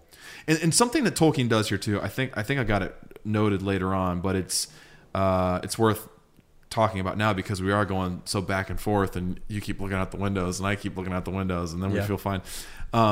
Is to keep us on the edge of our seat and to keep us in constant fear and anxiety. Is he keeps doing this shifting. Yeah, there's sort of a lighthearted moment followed real quickly by something ominous. Right. And then we have another light moment, and we don't feel afraid anymore, and then something treacherous happens again. And then we have a break from the tension, and then we're in pursuit, or we hear a cry or a shriek. Mm-hmm. It's just this constant back and forth. For being such a short chapter, it's one of the most up and down emotive chapters we've had yet, where we're just kind of we're like, are we safe? No, we're not. Are we safe now? And it really mimics obviously it mimics how they're feeling, but it creates that in you as a reader, where you almost feel like the entire time you're at the edge. Like I think about that coming up here when they're getting ready to cross more into Buckland, when they're on the edge of the forest and there's this huge vast opening ahead of them, and you're thinking, gosh, nowhere to hide. So once we step out now, there's nowhere to hide. And this whole chapter kind of feels like that. There's nowhere to hide. Like, we're still in the Shire. It's only going to get harder. Well, yeah, I mean, they're undercover in a sense yet, and still feeling the anxiety and the exposure. We're kind of safe because we're zigzagging and we're meandering our way through here. We're in the bog and the briar, but still kind of feel exposed. Yeah. So just not feeling safe in either setting. I kind of wonder if it might have been the power or the divine connection with the elves that sort of swept those rain clouds off. Because what happens? What do they find in their bottles? Yeah, they find a little something that I've been nursing over here, which is some Lady Bly. Lady Bly. So that's what they find. I got a little So, I mean, other than theirs is clear. Mine's got a little brown tint to it. Yeah, I mean, it's moonshiny, but they had filled their bottles with a clear drink, pale. Oh no, this is pale golden. Okay, cool, pale golden in color. Is exactly what I thought. Yep. A scent of honey made of many flowers, and it was wonderfully refreshing. Yeah. Right. It literally, I think I think that's what's on the back of this bottle. I think it's the description of Lady Bly. Yeah. So anyways, soon they're laughing and they're snapping their fingers at the rain and the Black Riders. You know, And how cool the imagine I that? know, and again, like up and down, and the foresight too that the elves had. Like they knew that they were going to need this the following day. They knew they were going to need a little pick me up. They know the way to the heart of a hobbit is through good food and good drink, and so they slipped them a little something as a I don't know, as like a way to keep going with them. I think to continue to protect them is Right. They can find a moment, have a little, forget their troubles for a little bit, and you know, ho ho ho, to the bottle I go. To heal my heart and drown my woe. Rain may fall and wind may blow, and there still be many miles to go. Love that we get that in the movies too. Oh, that's great. That's Great actually little song. Yeah. But yeah, they didn't want to get too loud because what happens literally right after that, Oh man, right after that. I mean, well, what almost happened outside your window here, which is dude. whatever that noise was. It sounded like a Black Rider was. You guys won't be able to hear it in the recording, but I mean, it literally.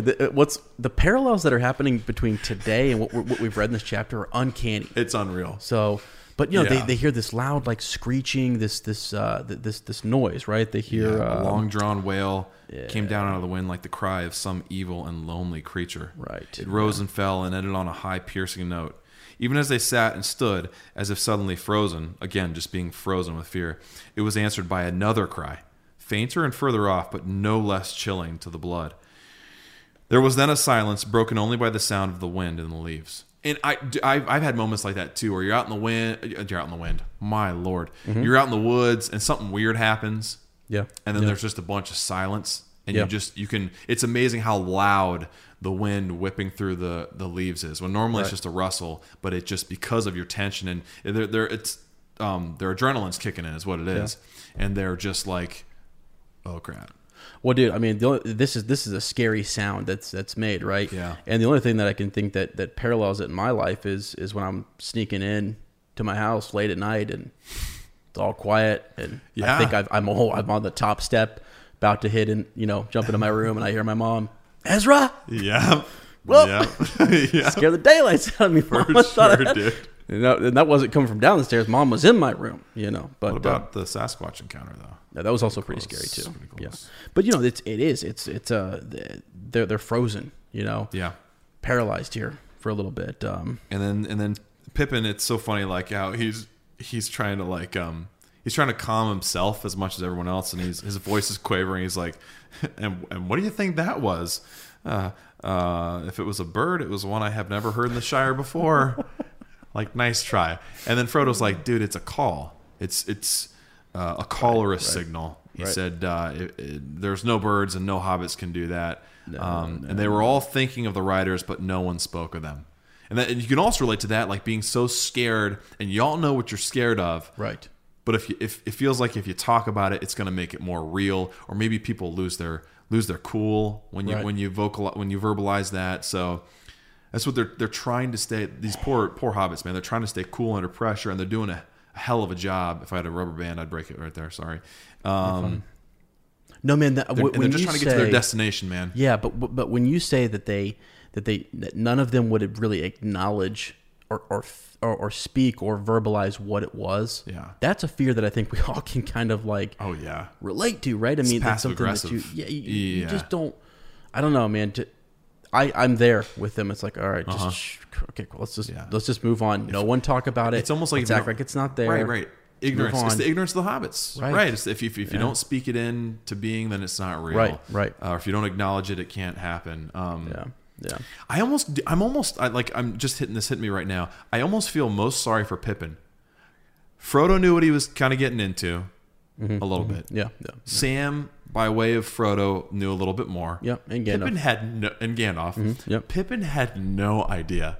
He Right. thought they were just going to hang out at the you cottage. imagine? He was going to stop at the Golden Perch. Right. Before this little trek out east, he had no knowledge of Black Riders, and now he's fearing for his life. Right? Yeah. Will he ever have good golden ale from the East Farthing again? I don't know. The Golden Perch he may never see again. He's starting to realize this, and this is why probably he's the most scared in that scene. His voice is quavering. Yeah. I mean, He's not committed yet in a way that the other two are. no, you're right. And I think that's you sort of see that one by one Yes. commitment that happens. And you see that, we kind of passed over it, but you see that sort of trying trying to think of the right word. Just that hesitation by Frodo to ask them to go on this journey. Oh, sure. And that's when Sam speaks out and impresses them, and then we have that transfiguration, that transformation into Samwise the Brave, where he appears changed. But at that very moment, he saw like Pippin off skipping and goofing around, and he was like, asking them to come on an adventure is one thing. Asking them where we're a little bit uncomfortable, asking them to go into the heart of doom is something else. I can't ask that of them. They're too good of friends to me. So he's even struggling with, how much do I tell? Like he's probably, I'm sure, internally going, what do I tell Pippin? How much do I enlighten him to? Or do I keep him, do I help him stay as ignorant as possible? Yeah, yeah. So I feel bad for Pippin here. Yeah, sure. Yeah. I get that, yeah. And so right after that, they're pressing along, and we quickly get into, we start to describe basically the countryside. They're cautiously, creeping out from the edge of the trees. They set off across the open, and we quickly get into Farmer Maggot's, territory. Yeah. Pippin recognizes the land, and tells them where they're at. Yep. So might as well hop right into that, and this new fear sets in on Frodo. Yeah. Which is ridiculous. Yeah. You know what I mean? Like it's so ridiculous that he's afraid of Farmer Maggot and his dogs and this thing that happened in his past, that it's like a welcomed fear to forget what's pursuing them. See, and I kind of wonder who he fears more. Does he fear the Black Riders more, or Farmer Maggot? I mean, he's like terrified, dude. Terrified, yeah. He says, oh my gosh, what does he say? I'm terrified of him and his dogs. Yeah. I've avoided his farm for years and years. He caught me several times trespassing after mushrooms when I was a youngster at Brandy Hall. On the last occasion, he beat me, and he took me and showed me his dogs. See, lads, he said, next time this young varmint sets foot on my land, you can eat him. Right. That's a pretty big threat, and especially as a youngin. And then before that, he says, one trouble after another. And that's exactly how it would feel. Yeah. And Frodo says, looking nearly as much alarmed as if Pippin had declared the lane was the slot leading to a dragon's den. Yeah, jeez. And we can understand how that feels from The Hobbit, right? From Bilbo's fear of going into parley with Smaug, and like Frodo's comparing going to Farmer Maggot's down his lane like going to visit a dragon. Right. Yeah. I mean, I almost wonder who's he afraid of more. But you're right. It's so silly because we know the outcome, sure. and we know, and we can put. We know the Black Riders too. Well, that's true. I guess if you're reading this for the first time, maybe you don't quite know what they are. And Farmer Maggot sounds pretty scary. Yeah. But we get into that a little bit. Yeah. Let's see. What else you got here? That's it for that section, I think. Okay, so we're on to I've been thinking lately. Unmasked. I think we should. I don't know. Do you think we should start a Lord of the Rings podcast? Oh man, I don't know. We've been over this before. What do you think? You think we should do it? I think we should. See, the problem is we got to get the name just right. Right. You got any off the top of your head? Probably like I don't know, maybe some alliteration here. Two Tooks podcast. Oh. Right. I love that because two and Tooks. Right. Yeah. Kind of sound. Yeah. Pretty good. I like that. Okay, and this is just off the top of my head. I'm not reading it all. You'd have to forgive me for this, but I'm thinking XX or the Kiss Kiss podcast. Do you want to know?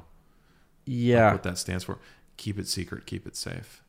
It's ridiculous, dude. We could call it the double X. That's ridiculous. Double XL kind of thing. I got one better. All right. Brandywine Brunch. Ooh, that's a good one. Brandywine Brunch, yeah. Here's one, and this is again just off the top of my head. Uh-huh. Orkin' for the Weekend podcast. And then we got an intro song. Everybody's orkin' for the weekend.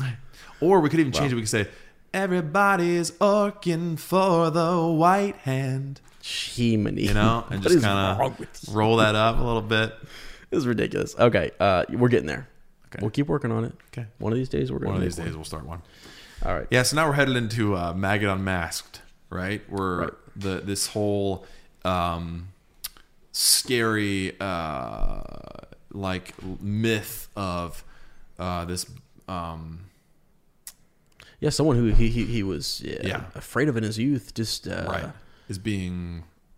We're gonna see it kind of unmasked. Right. Yeah. Boy, that was trouble. Boy, you got that out. Got it out. So yeah, let's kind of finish through here. Farmer Maggot recognizes Pippin, right? I mean, that's who he recognizes, and so that's a good thing. Calls him by his proper name. Right. That's a good thing that he does. He sure does. Peregrine too.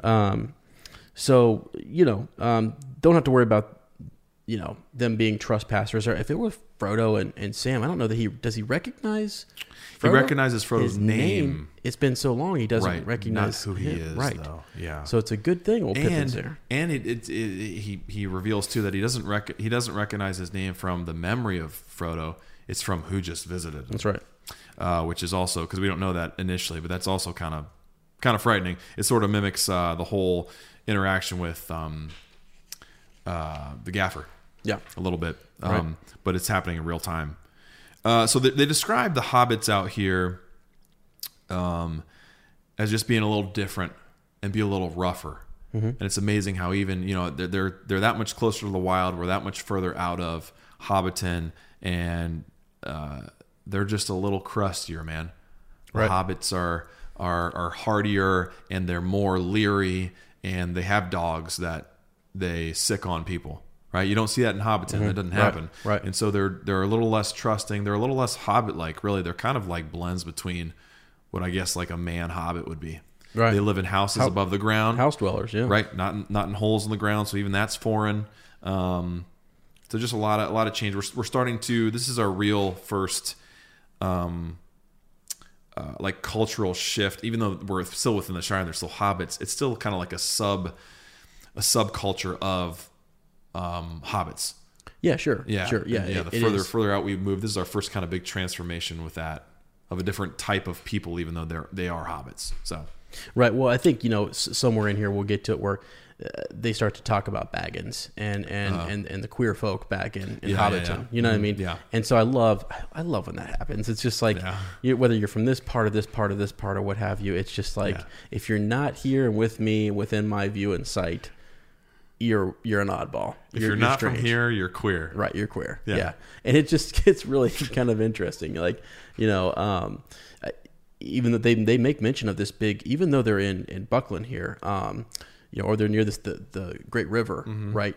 They're even still a little bit leery of the water. He makes a mention of that like later on, and just what it attracts and what it brings. Obviously it's a way to transport goods and for people to come in on and stuff. Yep. So it doesn't always bring the best of folk. Right. So right. And people. I mean, we see even later on the Fellowship uses it as a road to escape. So you have other less than savory folk using it for the same reason. So right. Yeah, great point. Yep. So anyways, Farmer Maggot meets Pippin, talks to him for a little bit, and then he introduces Frodo and Sam, but he introduces Frodo as Frodo Baggins. Yeah. And that is sort of what catches Farmer Maggot's attention, is that last name. And so he gives him a sharp glance, and then sort of they go on and talk for a little bit. And they remark about the weather, different things. Did I miss something here? But the name of we were introduced to his dogs too. Grip. Oh yeah. Fang and Wolf. Yeah. There's a reason he was probably afraid of those dogs, I'm guessing. Yep. Some pretty aggressive names there. Yep, absolutely. Yeah. And so he actually says, though, he kind of laughs about when he's talking about the dogs and everything. He had called the dogs, right? Yeah. And he says they won't harm you. Yeah. Not unless I tell them to. Right. Right. So, which isn't really putting Frodo at ease. No, not at all. Hopefully you don't remember me. He's thinking this whole time, like, please don't remember the mushrooms. Please don't remember the mushrooms. Yeah. And that was the thing. Did we mention that before? Is that basically Frodo admits to his friends, like, I used to get caught stealing mushrooms here all the time. So we might have brushed over that, but that's right. That's sort of the whole thing. Is that he's fear. Scared to death. Right. And it's almost kind of funny because you think of like the chapter name as being. I mean, if you like mushrooms, that's a cool thing. A shortcut to mushrooms. Let's get there. Right. But it's actually this really like negative memory that he has of being caught for trying to nab some mushrooms. Yeah, absolutely. Yep. Yeah. So, all right. So they are invited by Farmer Maggot into his home. He wants Takes to them talk into to his him. home. Yeah. They Mrs. Maggot gives him an excellent dinner. They talk about imbibing in some of the finest beer they'd ever have. Pippin found himself more than compensated for missing the golden perch. Right. So Pippin's feeling good. He's like, all right, well, Sam sipped his beer suspiciously. I love this dude. He had a natural mistrust of the inhabitants of other parts of the Shire. And also, he was disposed to be quick friends with anyone who had beaten his master however long ago. Yeah. And that's right. We learned that Maggot had beaten Frodo. Yeah, he was a youngin. Straight up whipped him. Whipped his hide, tanned his hide. Yeah. Probably deserved it. Yeah. It is also kind of, I'm sorry, this line real quick where he says, Mr. Baggins, is it? Come inside. We must have a talk. Mm-hmm. And so we're still anticipating as audience, like, what's he going to be talking about? Right. Yeah. It does never sound. Our bodies come in different shapes and sizes, so doesn't it make sense that our weight loss plans should too? That's the beauty of Noom. They build a personal plan that factors in dietary restrictions, medical issues, and other personal needs so your plan works for you. Noom doesn't restrict or shame when you want to treat yourself. Their flexible program focuses on progress instead of perfection. You don't have to give up carbs or anything. And with their daily lessons, you can learn something new about your food choices every day. After just a few days of using the app, I learned how to recognize cues for overeating and how to choose the right foods to feel full. Stay focused on what's important to you with Noom's psychology and biology-based approach. Sign up for your trial today at Noom.com. That's Noom.com. And check out Noom's first ever cookbook, The Noom Kitchen, for 100 healthy and delicious recipes to promote better living. Available to buy now wherever books are sold. Good. Anytime someone just doesn't have the talk and they say, we got to have a talk later, it's not a good talk. Absolutely. Right. Yeah. So, So anyways, so they go on in there and, basically we kind of learned that, forget how I know it's still pouring down rain out there and I'm nervous. Lightning is happening too. Jeez. But he starts to kind of talk about, he wants to tell them why that name caught his attention, right? Mm-hmm. I mean, he wants to kind of share with them that he was approached by one of the most queer folk he's ever seen. Right. You know what I mean? So again, we've got a scary moment where we encounter Maggot and we don't know what kind of interaction we're going to have, right? We're on edge there. And then he invites us in and we're put at ease because we've got this great meal, some beer, some good conversation. Starts off as lighthearted conversation, and then we're back into like another anxious moment of what's he going to tell us. So yeah, he wants to tell where he'd heard that name so quickly. I didn't recognize it from, I didn't recognize you from the mushrooms, or your name from stealing the mushrooms. It's from something else.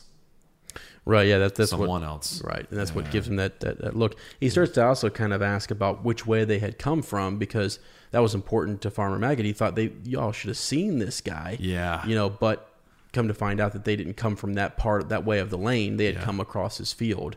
So just another narrow chance too. I know, super close. It takes me back to when Frodo was leaving. Right. Mm-hmm. Right, and then that Black Rider was just over the hill. The bag shot. Yeah. And you could hear the weird. Yeah. Yeah, just so close, narrow escape. Yep. It's also kind of cool too how oh my gosh. Okay, sorry, I got this part underlined. They're eating dinner and he says, "And you, Mr. Baggins, though I dare say you still like mushrooms." He laughed. Yes, I recognize the name. I recollect the time when young Frodo Baggins was one of the worst young rascals in Buckland. Mm-hmm. So he laughs. So this petrifying memory that Frodo has, Farmer Maggot just kind of laughs it off, and so perspective for him, it was just this little kid. Right, he probably did that to every little youngin that was running around getting. And he probably had fun with it too. And let's be realistic. Was it as bad as Frodo thought? Probably not. No, probably not. No, it probably was not. You know how those childhood memories, they get blown out of proportion, and they're not really what you remembered. Right. Yeah. And so eventually they do kind of coax out this statement. He's Farmer Maggot's like telling the story, and he's got an audience, so he's relishing this. He's drawing this out a little bit, right? Yeah. But so let's see. The writer is there. He's talking about this. Quickest way up the hill. He took one. He was talking about Grip coming out and taking one sniff of this guy. Again, with and the just sniffing. the sniffing, right? And just rolls right back inside, you know. Yeah. But I think this is the Black Rider talking here. I come from yonder, he said, slow and stiff like, pointing back over the back west. Yeah, over my fields, if you please. Have you seen Baggins? Right, is what he asked. And he asked in a queer voice, and he bent down towards me. I could not see any face, for his hood fell down so low, and I felt a sort of shiver down my back. But I did not see why he should come riding over my land so bold. Be off, I said. There's no Baggins here.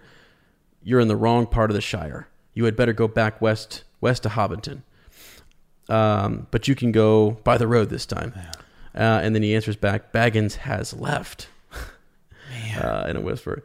He is coming. He is not far. I wish to find him. If he passes with you, tell me. I will come back with gold.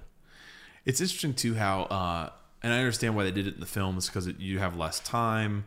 You need to make them really imposing and ominous right off the bat. But this is a weird feel for the rider. Yeah, man. Yeah. They're willing to cut deals. They're not as forceful, and it goes back to what you said in the previous chapter, Riri. You're talking about how they can't, and because of like being scattered off by the elves, they don't want people to know they're there.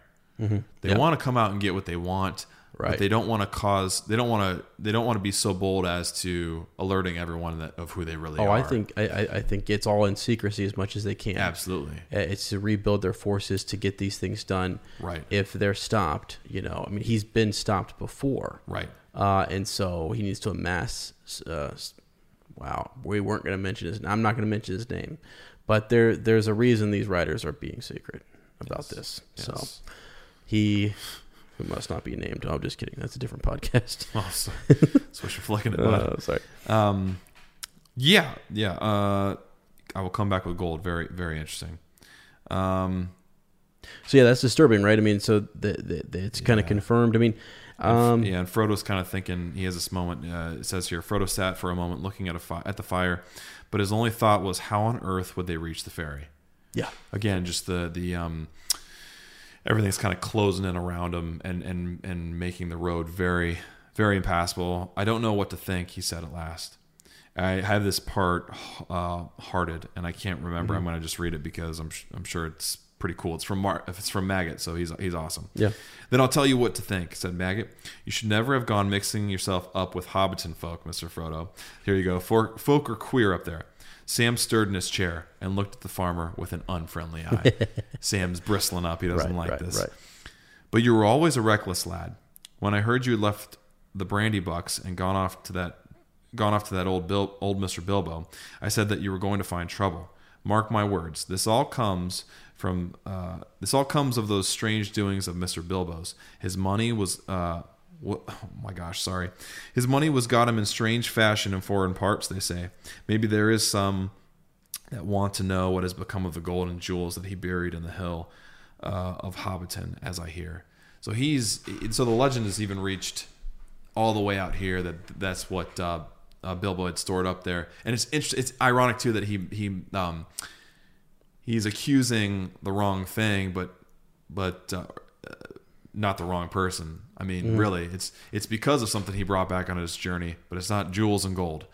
It's the ring. Right. Yep. Right. And that's kind of what's causing all this. Right. Yeah. Frodo said nothing. The shrewd guesses of the farmer were rather disconcerting, and that troubles him. He's like, wow, okay.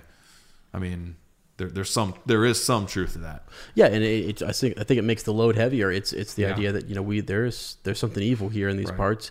And it's endangering people in the Shire, right? And it's time. You got to get it out. And a realistic comment from the farmer, but not necessarily an uplifting one.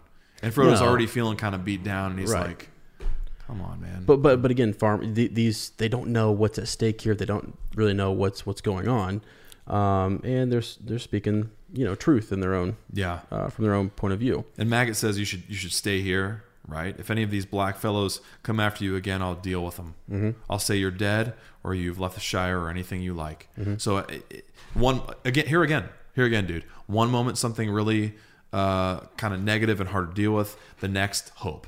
Right. It's just back, and it's a seesaw. Well, that's what Farmer Maggot was when we first met him. Was this scary old guy. Right. Now he's giving you advice and willing to Right. protect and help you. Right. And the whole chapter has been that just keeping us on the edge of not knowing what's going to come next, which is perfect for the rest of the journey. So, that's got to give him some peace of mind too, that he's got Farmer Maggot's going to be looking out for him. Like if any of these guys come back, he'll stick up for him. He'll look out for him. But what an inquisitive guy, though, because he realizes right away he's reading their facial expressions. He knows there's more going on here, and he realizes I can see you have ideas of your own, And he goes on to say, perhaps you're thinking it won't be too easy to get to the ferry without being caught. And Frodo's, I was thinking that, and and so he's like, thank you. For your kindness. I've been in terror of you and your dogs for over 30 years, Farmer Maggot. Though you may laugh to hear it, it's a pity, for I've missed a good friend. And I just, man, dude. And now I'm sorry to leave so soon. Right. Beautiful. And that's the, it's a lesson Tolkien's teaching us, right? But it's also a common experience we all have. Yeah. We all have that sense of, and we're going to talk about it in a minute here. Yeah, we that common experience of someone that we feared for so long, and then we come to this realization later that really there was nothing to be afraid of, and actually they were a quite kind person, and we spent all that time missing out on a friendship. Yeah. And it seems to always come when you're never going to see that person again, doesn't it? It almost always seems to happen that way. Oh yeah, it does. Yep. He didn't expect to see Farmer, Maggot here. Again. No, didn't want to. No, had no desire to. Nope. Yeah. And in his, hour of need, Yeah. there he is, right? And he's actually, this turns out to be this guy that's willing to help, and there's a softer side to him that he never knew. It's the perspective of a child, and just just crazy. And then just being surprised with that again. But anyway, so to get to the to kind of plow through here, Farmer Maggot decides, hey, look, guys, listen, I have an idea. Ride. You need a ride, but I want you to stay here. You know what I mean? I want you to stay here with me for a little bit. Let's eat something. So he's got his sons and his daughters. They come in. They have a good hearty meal, and he goes, I've got a wagon, and I can take you down to the ferry, and we'll cover the lamplight, and we'll get you there, and that'll be safer for you guys. Yep. So. Yep. Does Farmer Maggot, I think he met the writer. There's a chill that comes with that. There's a change in the atmosphere. There's a change in the weather. There's some weird weather going on here. He has to feel that they're in some danger. He has to be able to see the looks on their faces, and yet he's willing just to say, I got you guys. No questions asked kind of thing too. He doesn't. No, you don't need to tell me much. Right. You're in need. I can tell that. Let me get you fed here, and let me get you on your way. And again, the provision of exactly what they need happening right when they need it to, despite all odds. The more I think about this family, like his family, and especially when you find out what his wife does and the different things, they're just a good, wholesome family. I wonder what that conversation was like between Farmer Maggot and his wife in the back room. Oh yeah, when they're getting ready for dinner and stuff, and he tells his wife that something's up and he needs to help him out. I'm sorry, man. Wouldn't that make riveting film or television? Oh my gosh, dude! Set it in the Shire, baby. I want to know all about the hobbits. I'm telling you, man. When I was reading this today, I thought to myself, he went back there and had this conversation. I didn't think of that until the mushrooms come out, here at the end or whatever. But what that's all set up right here. Yeah. The conversation's happening. I'm sure his name has been mentioned. Frodo is a little bit famous with Bilbo. Right. He is. He's well known. Yeah, the Baggins. So I'm sure that Farmer Maggot has mentioned his name before. Oh, that rascal used to run around here and steal my mushrooms. And he came from this area, right? Yeah. It was his old home.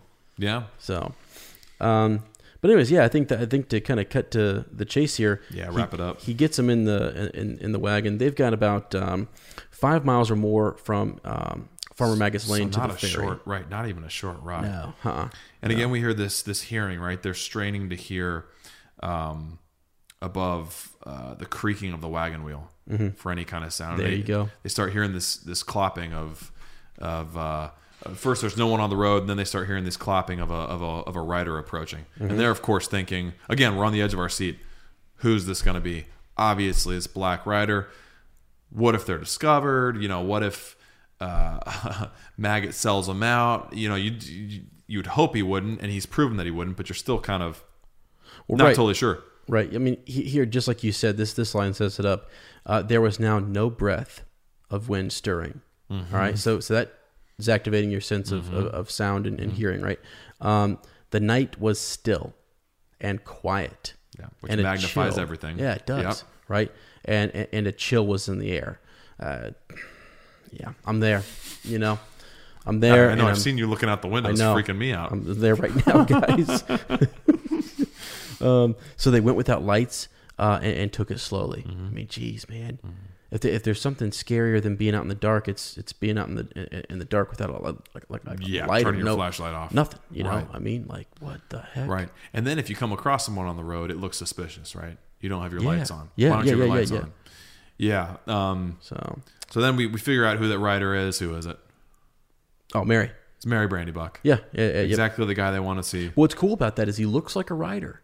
He's got a scarf wrapped around him to Right. keep the fog Right. out. So there's Man, how fog cool. That and would have looked misty. so cool in the movie. Oh my gosh. I know. I was envisioning it. And I was just sort of like, wow. Yeah. The suspense that's building right there. It's like, And then oh boy. the You know? reveal of it. Yeah, being your friend, the one you want to see. Right. So, Mr. Mary, he cried. Yes, of course. Who did you think it was? Said Mary, coming forward. So he comes out of the mist, and their fears subsided. And he suddenly, to diminish to an ordinary hobbit size. Right. So, I love before that too. There's a line where Sam's talking to him. They're still in. Maggot dismounts, and you can hear the clip clopping. And he says, "You better be hidden, Mr. Frodo," said Sam anxiously. "You get down in the wagon and cover up with the blankets, and we'll send this rider to the rightabouts." Like, Right. what a, again, Samwise the Brave, this is who he is now. right. Dude, he's ready to face down a black rider with no second thought. Here's the thing. The other person, too, that speaks up is, "Now then," said the farmer. Right. And then he goes on to say, he starts striding forward. "Don't you come a step nearer. What do you want and where are you going?" Right? That's Crazy. the farmer. That's Farmer Maggot speaking. Right. So both he and Sam are ready to go toe to toe here. Man. It just kind of, again, it's showing you more about Farmer Maggot. It's just he is actually a really cool character that I didn't care too much about really until I've done this reread now. Oh, yeah. And you and I were thinking about, Farmer Maggots in our own life. Yeah. And who are those? And we're going to talk about those in just a minute. Right.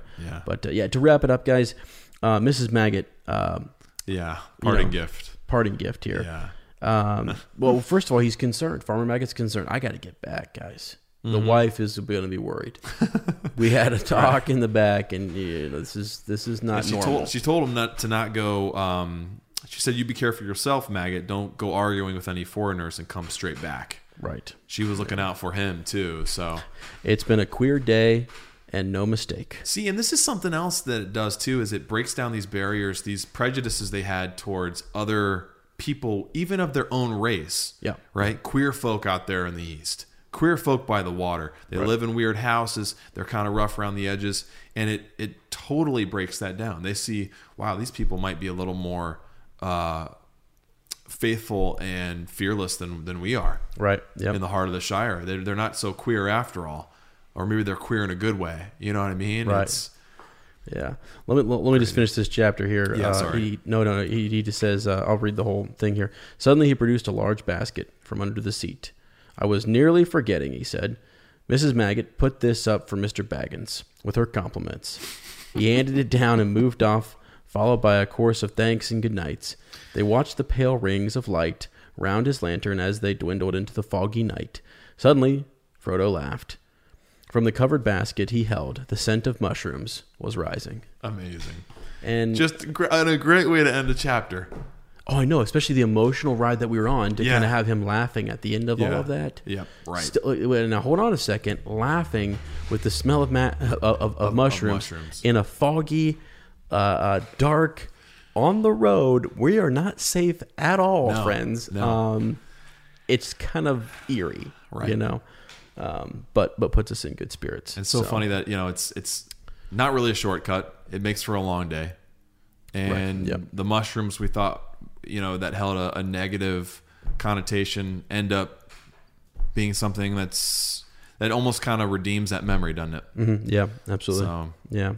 So let's jump into some of our cool connections, and then we got some good Farmer Maggot stories to tell, I believe. Buddy. Just a couple here. I just said Farmer Maggot is someone who we anticipate with great fear and anxiety ends up becoming an ally and a friend. And that's kind of contrasted with the Shire and the Black Riders. So the Shire is a place we've held as a safe harbor, ultimately makes for more treacherous start to our adventure than we'd anticipated, having been penetrated further than even the wise could see by the most evil forces. So it's kind of an interesting comparison there. Yeah, for sure. So we want to do a little special section called My Farmer Maggot. Yeah. This chapter wasn't long, but it got us thinking, right, Ez? It really did. Yeah. So I think we can all probably pinpoint like a quote unquote farmer maggot in our life. Yeah. So Ez and I narrowed it down to and I haven't heard Lane. I have no idea who. And I don't know who yours is. Right. We might not know. I don't know if you'll know mine, but that's okay. Yeah, you'll know mine. It's Really? gonna be cool. I'm excited about Really? this. Okay. Yeah. All right. You want to go first? Or you want me to go first? You go first. You want me to go first? Yeah. Okay. So mine. This is interesting. This lady was feared. This lady was Mrs. Maggot. Yeah. And she was scary. Okay. She was scary. And I was so worried in elementary school that I was going to have her as a teacher. I was praying. I was literally hoping I'd get the other fourth grade teacher. Right. And I was also worried because it was going to be a fourth-fifth split. I was going to be in with fifth graders too. So nervous. I was having a panic attack. As a fifth split. Yeah, so I had fourth and fifth grade. We were in there together at the same time. So we learned certain subjects together, and then the whole year. Yeah, the whole year. And that's crazy. It is crazy. They don't do that anymore. I don't know that that's And I'm being dead serious. Yeah. Like, what would happen is Was this in Kentucky or Ohio? This is in Ohio. Yeah. Just kidding. So, but when we would split up, sometimes the fifth graders would go by themselves to learn something else that we weren't learning yet, which was, But her name was Mrs. Pfeiffer, and it eventually she was, I believe her first husband had passed away, and it's kind of rough around the edges, sort of.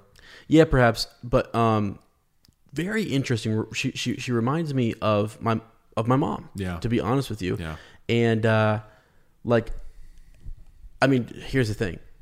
I would not have said this in elementary school. I wouldn't have said it in middle school. I wouldn't have said it in high school. I didn't say it until I was an adult. And I had to think that's what happens here to Frodo, right? And eventually, you might know her as Mrs. Crumb. I don't know if you remember Mrs. Crumb from middle school. So here was something that just irritated me to all, So I had her in fourth grade, right? And she was still around in fifth grade. I went on to a fifth grade class, right? But it wasn't a split anymore, which was interesting. That just had to happen because of numbers or whatever. You had her in fifth grade. But man, I'll never forget, she grabbed my friend Michael Canterbury one day. She grabbed him by the shirt collar, pulled him out of the hallway, scared the daylights out of the rest. I don't know what he was doing, but probably something to deserve it. Something, though. I'm sure he did. Yeah. I'll never forget this other kid, Danny Dilger. Man, she grabbed him too, and I mean, like, just would go off on people. Yeah. I mean, like, just set us straight. Yeah. We were getting stuff done in that class. Yeah. I mean, let me tell you, you do that to one or two kids and word spreads out on the playground, don't cross Mrs. Pfeiffer. Okay? Yeah. And, one of my favorite things I remember doing in her class was like science experiments. So we had like the water, we were doing erosion and the effects of water and soil and sand and stuff. It was fun stuff, man. It was fun stuff, but man, she would sit behind that desk and she had them spectacles. Wow. She could see everything. Wow. And she was just mean. I mean, as a snake. Yeah. Mean. Yeah. And you didn't have a lot of laughs in that class. No, did not have a whole lot of laughs. Yeah. My mom loved her for some reason. You know, my mom loved her. Yeah. And I think my mom would even come in and volunteer in the class sometimes. And I'm like, Mom, like, what is wrong with you? She, like, don't you see what she's doing to us? Yeah. And so anyways, so I move on finally, like for 2 years there, it was just like torture because she'd be on playground duty. She'd still call us out there. I mean, it's ridiculous. Yeah. Okay. Yeah. You couldn't hold hands with a girl on the playground when Miss Pfeiffer was out on duty. Okay. So probably a good thing. Cooties were running. They were rampant. So, especially at Columbia Elementary. All right, let me tell you, It gets in the water there. oh good lord, I'm pretty sure. well, we were next to that big old smokestack. I don't know what all was Which is happening. now a park, a Yeah, beautiful right, park. right, yeah. kinda But man, interesting. then I go on to 6th grade, Yeah. and things are looking okay. Yeah. Right. Yeah. Move on to 7th grade. Yeah. Things are okay. Yeah. Come 8th grade, she moves up to be my 8th grade She's teacher. following you, dude. She's following you. She's my 8th grade teacher now. Yeah. And I'm like, what? I mean, we are, all of us kids from Columbia are like everyone's just like, oh, you know, she seems really nice and stuff, like to start the school year. Oh, yeah. Yeah, give it 2 weeks. Yeah, we know the truth. Give it 2 weeks. Yeah. And then, I mean, it was just, people were coming to, she's so hard, but, you know, mixes deals. I was like, I told you guys, Yeah. you know. Yeah. So anyways, she was that type of teacher. She also would call people, she would make jokes, you know, she would just really sarcastic, but to us it was cruel. Yeah. You know. And so that's just kind of who she was. And you know, she followed us, is what we always said. You know, Mike and I would always say, she followed us, man. She's going to come up in high school, man. She's going to be up there. Yeah, when you're a senior. Yeah. Every 4 years. Oh man, I thought for sure. We were like, and the crazy thing is, we were, you know, all of high school. This is the year. This is the year. She's coming up. And you know, anyways, so anyways, I get through high school, and for some reason, I decided to become a teacher. Right? Wow. Yeah. And so I got to roll back to my old middle school for student teaching. Didn't. Yes, I did. Get out of here. And you're not gonna believe this. And so I'm with I think it's Mrs. Sanders or whatever, but I had to do some observations and stuff. And I just had to schedule them with different teachers. The first teacher she decided to schedule me with, she's like, yeah, I don't know if you know her, Mrs. Crum. Yeah. Mrs. Crum. So I know her. Mrs. Pfeiffer had gotten married and to Mr. Crum, and I think that helped. Yeah. A little bit because 8th grade wasn't as bad as it was in 4th grade. Okay. But I'm just kidding. But Well, so it can relieve some tension. I go in there and man, same anxiety on those kids' faces that was in mine. Yeah. But then I start listening to her lesson. I start listening to her teach. Hilarious. Yeah. The jokes she was making about those kids, and they would walk in and she would embarrass. I mean, just like straight up embarrass this kid for being late and talk about, you know, who he was with and how long he was with this girl. And, you know, it would just stop the whole class. And like, you know, he wasn't late the next day. Let me tell you, Yeah. you know, stuff like that. But then, you know, you start to kind of realize just, I don't know, like that I saw then a twinkle, like you would see the facade of like hard ass teacher, right? At the, in the front of the classroom. And then as she's turning to go back to her desk, me being the student teacher saw the twinkle in her eye, saw the sort of the grin that said, I'm enjoying this. I may have looked like I was just ticked off, Right. but boy, I love these kids. having And fun. this is something. Every day they bring something new. Yeah. And then I got to talk to her afterwards or whatever. And she was just like, Ezra Kirk, what are you doing back here? And I thought I got rid of you years ago. And you I said was you like, were following me. That's what I told her. And I said, you followed us. I was like, we were so upset. And she was just like, I know, I loved it. I was like, oh my gosh. I was like, and then I started telling the story about when she grabbed Michael Canterbury by the shirt collar or whatever. And she said, you kids don't remember anything, right? Yeah, right. She was just like, that never happened. Yeah. And as I think back on it, I don't think I ever witnessed it happen. Mike told was me. just something I think Mike said. told me that. And so like the rumor grows, man, you know? So Oh my gosh. It's funny. No, it's just one of those things where, and she's such a sweet lady too. And like her husband plays the hammer dulcimer, and she would bring him in. wow. So there were even moments in elementary school where I remember he came in and played for us, and we were like mesmerized. Yeah. And That's we saw Elvin right there, the hammer dulcimer. Well, we saw her in like this new light. She really, to me, was like a Professor McGonagall.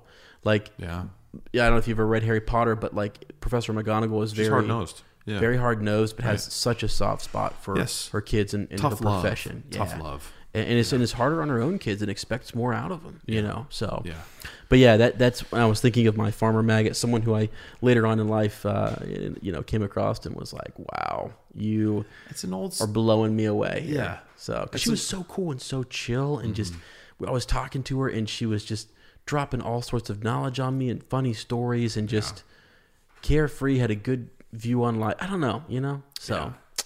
That's an old school approach. I think, I don't know, man. I think we need a little more of that. Personally, I think. Yeah. I think sometimes like we're so used to and we crave so much just constant positive feedback. Yeah. And maybe half the time it's true and maybe half the time it's not. And I don't know. I always say I want criticism, but then I wonder how much I've just gotten soft and can't really handle criticism anymore. Mm-hmm. Yeah. But really that's the thing that helps you grow the most is when, and you know, like, so if we're teachers, right? And so we're sort of evaluated regularly. Yeah. Sometimes once a year, sometimes several times a year. And, I'm always kind of wanting more things to work on. It's like today, it's just all like, it's a bunch of positive things you did, but it's like, all right, but what did I do terribly? And so teachers like that would have drawn that out and like you said, teasing that kid, and he was never late again. Right, but also was critical though. I do remember being sort of harsh. I remember like when I was in her math class, just.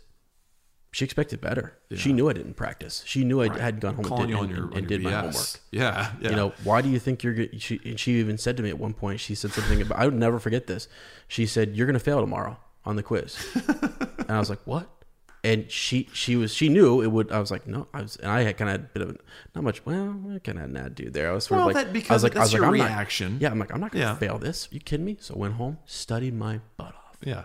Came back in the next day or whatever, and. Yeah, no, failed. No, did much better than I thought I was going to do, and then I used that to motivate you. She did. Yeah. So it's called old school, but it worked. Definitely. So let's hear yours. Okay, so mine is Ez actually knows my farmer maggot. I'm interested to hear this. We were Ez and I, for those of you who don't know, we're both in a little organization called Orchestra. All right. Yeah. We both played instruments. I was a cellist. You were. And Ez played the viola. Yep. And so anyway, I was in orchestra. I didn't necessarily. So you take that test in 5th grade, right? That musical test, and they find out if you could be suited to play an instrument. Or they did back in the day when we were in elementary. Yep. It was a screener test to see who had musical abilities. And as you guys know from our singing, and even just kind of our timing within the podcast, Ez and I are savants when it comes to music. Right. We're not, but we do have some music ability. Well, it's been just said. Not when it comes to singing Tolkien. Yeah. So anyway, whatever. It was silly, but my parents were like, "Well, you need to learn an instrument," and I was like, "Fine." And we had just had that screener thing in orchestra. You could be in orchestra, and I guess it was 4th grade, so maybe the test was in 3rd grade. And I was like, "Whatever, I'll play an orchestra." And I was just kind of like, "That's fine, whatever," and not really thinking about the work that you had to put into actually playing an instrument, right. Nor understanding that my parents were serious and that I'd have to keep doing this for an extended period of time until they said, like, you don't have to do it anymore. Right. So I kind of entered into it with like not understanding what orchestra was going to be. So I play the cello, have Mrs. Lawson in elementary school, wonderful lady, very sweet, always saying kind things, thought I was funny, which, she's angelic for that reason. Wow, you had the opposite experience I did. And then headed into 4th and 5th grade, was an orchestra, and I'm like, okay, I can quit this now. And Mom and Dad are like, no, you've got to keep doing this for a while. I was like, come on. They wouldn't never tell me, at least to my memory, I didn't know when I could stop playing. Right. So going to middle school and going to orchestra, I'm the only guy in my grade level, which I understand in orchestra that should be or in high school or middle school, that should be a really good thing. But I didn't see it as such a good thing. You were a weird kid. Surrounded by ladies, but I wanted some, guys to hang out with because I didn't really have, going through elementary, I didn't have a lot of really close friends at all. Yeah. So I missed that kind of camaraderie thing with other, when you moved here, other boys and stuff. Right. Yeah. I was lived in Chicago till I was like 1st grade, and then we moved here, and then moved a couple times in Ohio. So I didn't have childhood friends. Right. Yeah.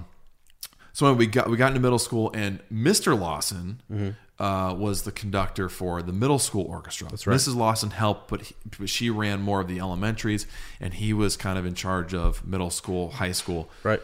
Dude was amazing, right? But and here's where he's not purely a farmer maggot, but for me, he kind of is.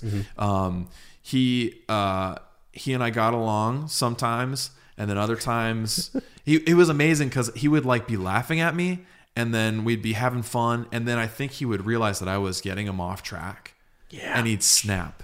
he'd like flip his switch and or maybe I would cross a line and he would get frustrated with me. And so he was more of my farmer maggot because of my misinterpretation of him, probably. Yeah. I think if I would have been more mature and you're supposed to be mature when you're in orchestra. How they let us in, I don't understand. Yeah, I don't understand it either. But go ahead. But like, if I would have been, and obviously that's how farmer maggot stories are. If you're more mature, you appreciate someone. But I definitely didn't appreciate him. He'd frustrate me. He'd call me out for never practicing, but I had the attitude of, I don't practice, I don't care. And he'd be like, you could be first cello if you actually tried. And I'd be like, so what? And deep down I was like, but then time would go on and I'd be like, man, maybe I should really practice. Maybe I should try to become first chair. Right. And so anyway, we had this kind of thing. And then it all ended in 8th grade. 8th graders are supposed to go help play for the graduation ceremony for the high school. Yep. And I must not have understood it as a requirement, so I didn't show up. God, what a jerk. So it was pretty douchey. I think I avoided telling my parents so they wouldn't have to take me because I knew they would. And I hated concerts. Gosh, man. I sweat my face off. It was really stressful. It's like you have one time you practice and mess around all this time, and then you have one shot in a concert to get it right. And if you don't, who messed up, right? Yep. All right, who was on an up bow when you're supposed to be on the down bow? You douche. The visuals are all off. So I didn't go, and I remember going back, and he took me aside and was like, gave me this big serious talk about how disappointed he was and how how I let the entire orchestra down, and how they needed a cello and I was the only cello and I wasn't there, and how I think I remember, maybe he probably didn't communicate this, but I felt like I let the entire graduating class down. It was this big dramatic thing. I'll be honest, you did. And I know that they didn't. I was a freshman. They didn't toss their caps that year. I'll tell you that. We didn't have a single cello player. They said Lane. Not here. Yeah. Well, Clint Ingersoll was probably around. Yeah, we had a bunch of cello. We had a bunch of cello players. He was a golden boy. Whatever. So anyway, and then I quit orchestra. In high school, I wasn't in an orchestra, and there was always kind of these weird vibes. If I'd ever I didn't really interact with them much anyway. But if I ever happened to, it was awkward or whatever. So because your sister was in it. Yeah, Hillary was still in orchestra. She was in it for all of high school. That's right. So good point. So anyway, I forgot she was in high school. Yeah. Terrible brother. Oh, I remember. So years later, I'm in college. I'd almost forgotten about the entire orchestra experience in my life. Yeah. And actually in college, I was like, man, why didn't I appreciate that more? Why didn't I actually take up ownership of this instrument? It's such a ironically, it's my favorite instrument to listen to. I love the cello. It's beautiful. The range is incredible. If you ever listen to anything Yo-Yo Ma's ever done, mind blowing. Whether he's written it and composed it, or whether he's just playing someone else's stuff, it's I don't know. It's a soulful instrument, and I kind of threw that opportunity away, and I realized that in college. And so anyway, I'm getting ready to graduate, and my grandpa's coming into town for the commencement or whatever, and we were kind of full at our house, so we went to the Mount Vernon Inn. Yep. To see if we could get a room, whatever. And we go in, and I go with mom and dad, 'cause I'm like, yeah, sure, that's fine, I'll go with you, whatever. And or it might have been high school. I can't remember what I was graduating from. Whatever. Yeah. Anyway, Mr. Lawson's in there. Yeah. Because they ran it for a while, and my initial reaction was, oh shoot. Right. Like, this is just one of those awkward, and it was like Frodo with Farmer Maggot. I thought I'd never have to interact with him again. Right. Never have to talk to him again. Right. No problem. Well, much like what we just read with Frodo, asked me a bunch of questions about how I was. Yeah. Had great conversation with him about a lot of different things. Yeah. And it was like he never even remembered any of those memories that I had that were really bad from orchestra. Like it didn't really let him down. It didn't really, it wasn't as big of a deal to him as he at the time, as I took it, I guess. Right. Yeah. Right. And that he didn't care that I right. wasn't in orchestra anymore. Right. I still had that kind of feeling because I really liked him a lot, and I didn't want to have the feeling that I let him down. So anyway, just an amazing time. And I remember thinking to myself, I'm like, damn it, Lane, you should have stayed in orchestra. You shouldn't have messed around so much. You should have appreciated that opportunity. Right. And I really felt like to myself like I had missed out on like a mentor friend type relationship with him. I never told him that. He actually passed away a few years ago. And so I never got to tell him that, but he was an incredible guy. Knew his stuff, continued to play bass. Yep. He would play with the Messiah at our college we went to, Mount Vernon Nazarene University. He would come in and play for that. He would even guest play for different orchestras. Ran an incredible. So orchestra is kind of at least in Mount Vernon anyway, in small areas, that's a dying thing. Doesn't exist anymore. You're in band or you don't play an instrument. And like looking back, he did an amazing job of fostering a group of people to play instruments that are antiquated and like no longer appreciated. I remember, do you remember the field trip where he took us to the Columbus Symphony Orchestra? Absolutely. And then we went to the sheet music store. Absolutely, I do. Right. Lane, I'll tell you, some of my best memories were from orchestra. Yeah. And I can't believe like back in the day, we would have never admitted that. No.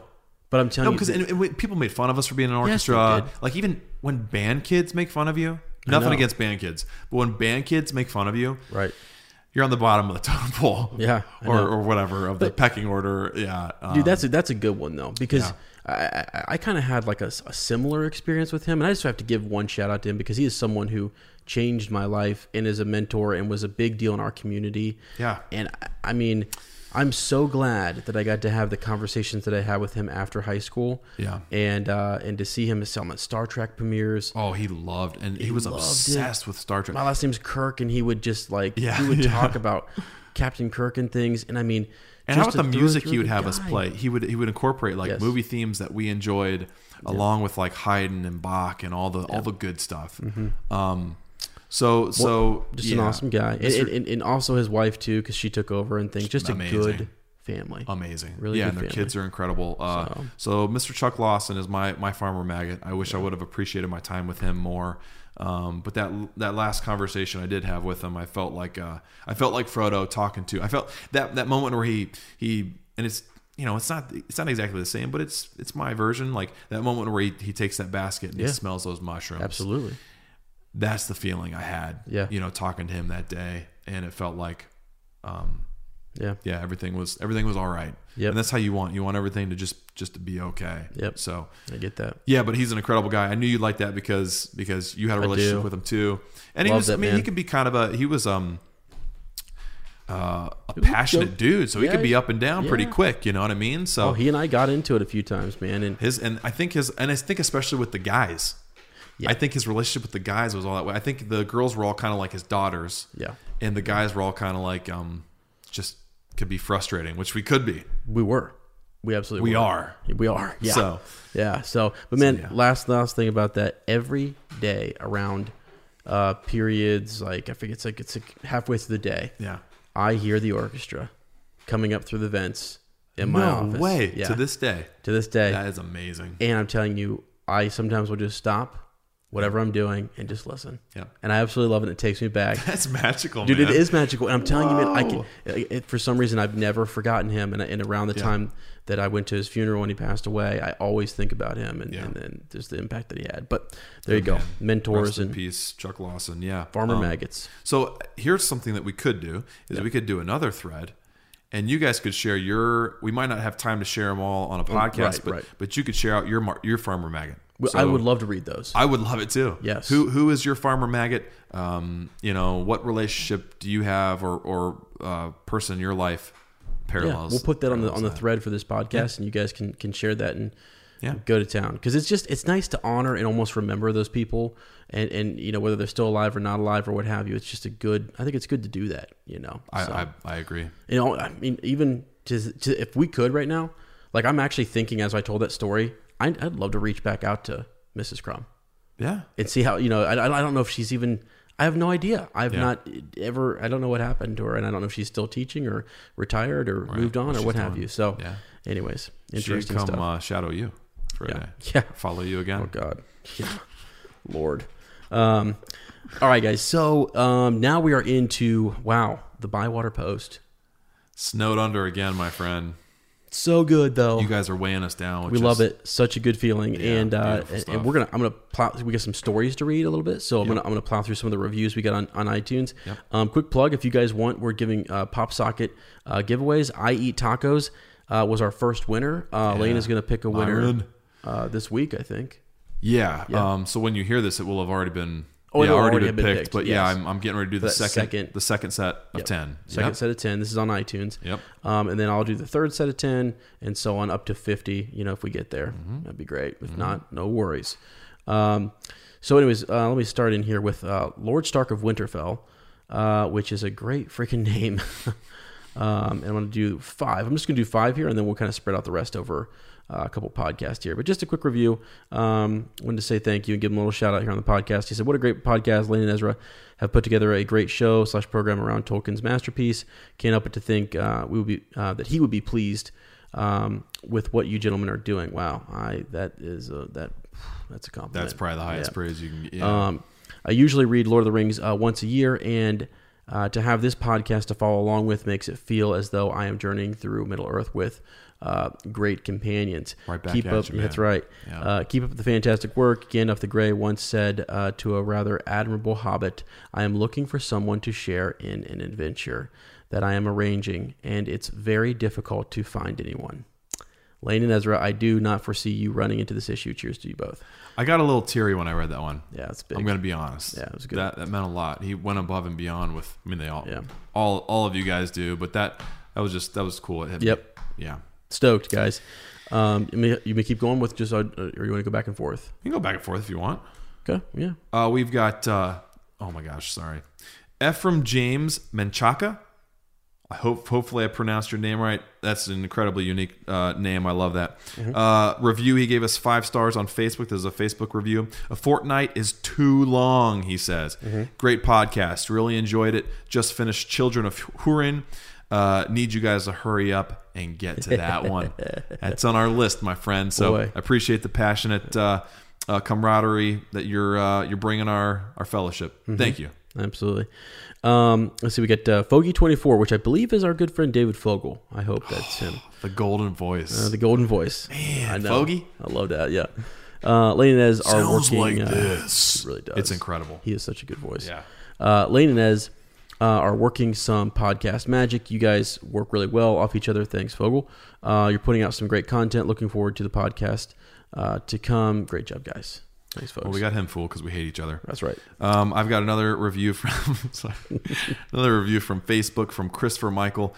This dude has been giving us some of the most hilarious comments. I know. We're gonna read one later because Okay. it's just so funny. Yeah. So funny. So he's and here's the thing about all these reviews too. They're all so unique. I know. And they capture perfectly what we're all creating here with this book club. He says, loving the living room book club feel of this podcast that you have going on. Intelligent and in-depth discussion without any annoying, stuffy pretentiousness you get from some Tolkien discussion. Wow. So we pride ourselves on being just simple dudes, right? We're fans just like you. We're not experts. We love just talking and bringing our perspectives. And so that's great because it's exactly what we want this book club to be. We don't want anyone to be turned away because, well, how long have you been a fan? You shall not pass. No, this is for everybody, whether you have never read the book before or you've read it for the 100th time. Right. It's for everyone. That's a great part. We've said this before, time and time again. Different people coming in at different areas and levels of knowledge, and it's fantastic. Okay, so I think I'm up next, right? An Unexpected Obsession. This is Go Johnny Go. I was really surprised at how great this podcast is, as Elaine sound like they are having a really great time, and that's what makes the show enjoyable. I look forward to the next episode. I'm going to be with you guys the entire journey. That's interesting that I read that right now as Lane sits across the table and is like mocking me, you guys. Yeah, we have a great time together. And then Lane sits over there and, we can't get anything done because he just... Anyways. Yeah, I'm as and I take 5 hours to set up. Okay, let's go. No, but I don't want to take away from that. That was a great review. No, it really was. Excellent. Thank you. We've got one from Patrick Flannery, 5-star review. I'm really loving the podcast, you guys. Your great friendship shows through your chemistry and the way you work with each other. I'm really looking forward to the next episode and on into the future. I don't do iTunes, so I hope this review helps. And yes, it did, Pat. Thank you very much. Absolutely. Beautiful. Well, again, I'm glad we joke around, but I love Ez with all my heart. Man. Except for when he opens his mouth, and I really feel like I got some work to do. Oh my gosh. Okay, guys. K. Bowden 2. Next review. I'd read the Lord of the Rings series as a teenager after the movies came out. I watched the movies all the time, but never picked up the books again. Listening to this is going to have me pick up the books again and see what other people are thinking. I'm so excited. Sweet. And that's what we want, really, is the idea is to get people back into the reading the books. We said that in episode 1, I think, is to get your book back out and reread it. I'm kind of the same way. Like, literally, this is all I did in middle school and high school. Yeah. Got away from it, and now we're back in it. Right. So, and I really love, too, I mean, I've never read it with someone else. So it's cool to have this format where we can hear other people's ideas, incorporate them into the podcast. Because that to me is just enlarging, like you said, the universe. It's great. Yep. Got another Facebook review. Charlotte Hinton gave us 5 stars. Started listening to this podcast on a whim when it was suggested, and I love it, she says. Great conversation and reread, and brings back so many memories of an awesome series. Going to reread along with the guys, really good and in-depth discussion, and enjoy the banter between the hosts. Jeez. Well, enthusiastic, wonderfully written, beautiful review. Thank you, Charlotte. Right. Thank you very much. I wish we enjoyed the banter as much as... I mean, I really can't wait for you to just leave. Because you keep looking out the windows like there's a Black Rider. It's I hope you got outside. Shadowfax ready. Reformer Maggot's going to take you under there. It's scary. Okay. Yeah. I think, do I have one more here? I do. Mm-hmm. PhD Mama 06. I haven't picked up the Lord of the Rings in quite some time, and I'm very excited to join Lane and Ez for a reread and to get to know some of Tolkien's other work later on. Their banter is fun to listen to, and these guys make Tolkien's books very approachable and interesting to learn about. Can't wait to hear more. I can't wait to hear more of your thoughts. Yes. You know, and part of this, guys, we're reading some of the reviews. That's just to give you guys sort of a shout out because I want to hear what you have to say about this chapter. It's a small chapter, even chapters in the past, just because I want to know what we missed. We're on a timer here sometimes, and so we get through some of this in a hurry, or we try not to. You know what I mean? But like, we can't go for 4 hours. We went for 2.5, which I think has surprised people for the last couple of weeks. Yeah, we did. But, you know, this is a shorter one, and, you know, it just is what it is. So, want more of your thoughts. So, thank you so much. Absolutely. Next review is a 5-star review from Cyprian DeVito. Really unique name. Love that name. My introduction to Lord of the Rings and Tolkien, for that matter, went like this. I was in the 5th grade, so about 10 years old, and my dad rented The Fellowship of the Ring for us to watch on VHS. Let's go. Someone else mentioned their VHS last podcast. I still have my VHSs. Do you really? Yeah. Wow. I think we need to bust those out and display them somewhere. We popped it in to play, having no idea that it was 3 hours, that it was based off of a book, or that it would take another 2 films and another few years to take us to the end. So a lot like my introduction. That's incredible. Yeah. When the film ended, because I entered total ignorance. This is a lot like what she's talking about. When the film ended, but the story remained unresolved, we were so disappointed, confused, and hooked. It's literally, I can relate to that. I fell in love with the world immediately, to the point where if I ever did anything bad, my parents would say, "No Lord of the Rings tonight." Dude, that's worse than like no supper before bed. Right, that's messed up. It is. I read The Hobbit and then tried to read The Lord of the... Whoa. Lane's trying to read over there too. You start that part over. I read The Hobbit and then tried to read The Lord of the Rings, but I was too young for the writing style to hold my attention. Absolutely. Now, over 10 years later, I'm finally reading the trilogy with you and falling back in love with the world. Amazing. Wow, that's amazing. Thank you so much for an unexpected podcast, for deepening my understanding of the text and sharing in my fascination. It really helps, as I'm an art and design college student with lots of homework. I'm even thinking of doing character designs for Tolkien's characters for my portfolio. Sweet. Send them along. Yes. We would love to see Yeah, those. let's see Post some them on the Facebook progress, page. yeah. That'd be great. Absolutely. Cyprian, that's amazing. Thank you so much. Beautiful review. Yep. We got a couple stories now, don't we? We do. So those were all so those are reviews that we're reading. Mm-hmm. Then we also get messages from a lot of people. Yeah, I mean, we want these. We want your Tolkien story. We want right. your how did you get into it? What's your origin kind story? of your background with Tolkien. So we get these messages probably I would say 2 or 3 a week, it seems like. Mm-hmm. So we can't read them all right now just because of time, but we're going to get through all of them. So we're going to read through 4 for this episode. And then same with the reviews. We have more we have to get Absolutely. to, but we're going to save that for the next episode. So Ez, you want to take the first one? Yeah, do you have Yeah, sorry about it's that. cool. Just toss that to me with get no script over here. I would love to make up Beverly's story. that up for you. That's what she said. Jiminy Christmas. I'm sorry, bud. No, it's cool. Take your time. Beverly Stottleman is our first one. All right, let's have it. And I'm getting it for Ez here. I think There I you might, go, bud. I think I might know Beverly. Let me see here. Really? Oh my gosh, I do know Beverly. She's a swisher. Okay. She's So jumping she ship. plays basketball? Is that what She's that yeah, means? right. or- That's what it means. Yeah. She's the one starting this crossover between like Swish and Flick and Unexpected Podcast. The Unexpected Swish? They want to call it an Unexpected Flick. Flick, yeah. Yeah. Swish and Unexpected Flask. So here we go, Beverly. In your last episode, you asked for our Tolkien stories. Here's mine. My mother was a huge Tolkien fan, and when I was in kindergarten, she and my older brother started reading The Hobbit together as the before bed story. I got to sit in with them and listen. We would rent the Rankin and Bass, animated movie for The Hobbit, and oh yeah, wow. Holy smokes! I almost forgot that there was an animated. Yeah. All of it's animated. Yeah, I have not seen those. I haven't think seen we probably need to make that happen and maybe do a review. that was something like my grandma would put in just for us. I know. Yeah, I know. okay. I'm telling you, I entered Fellowship of the Ring ignorant in 2001. Yeah. So, anyways, she would, put those movies in for The Hobbit, and I still get nostalgic when I hear Glenn Yarborough's. Oh, I don't know. Yeah. Folky voice, The Greatest Adventure. Then the summer after I finished 6th grade, my parents shipped my brother off to Switzerland to spend time with our family. It was both of our first times traveling alone. My mother wisely packed 3 bulky books in my bag. Jeez, this is a great story. I read the Lord of the Rings trilogy that summer and can't imagine a better introduction.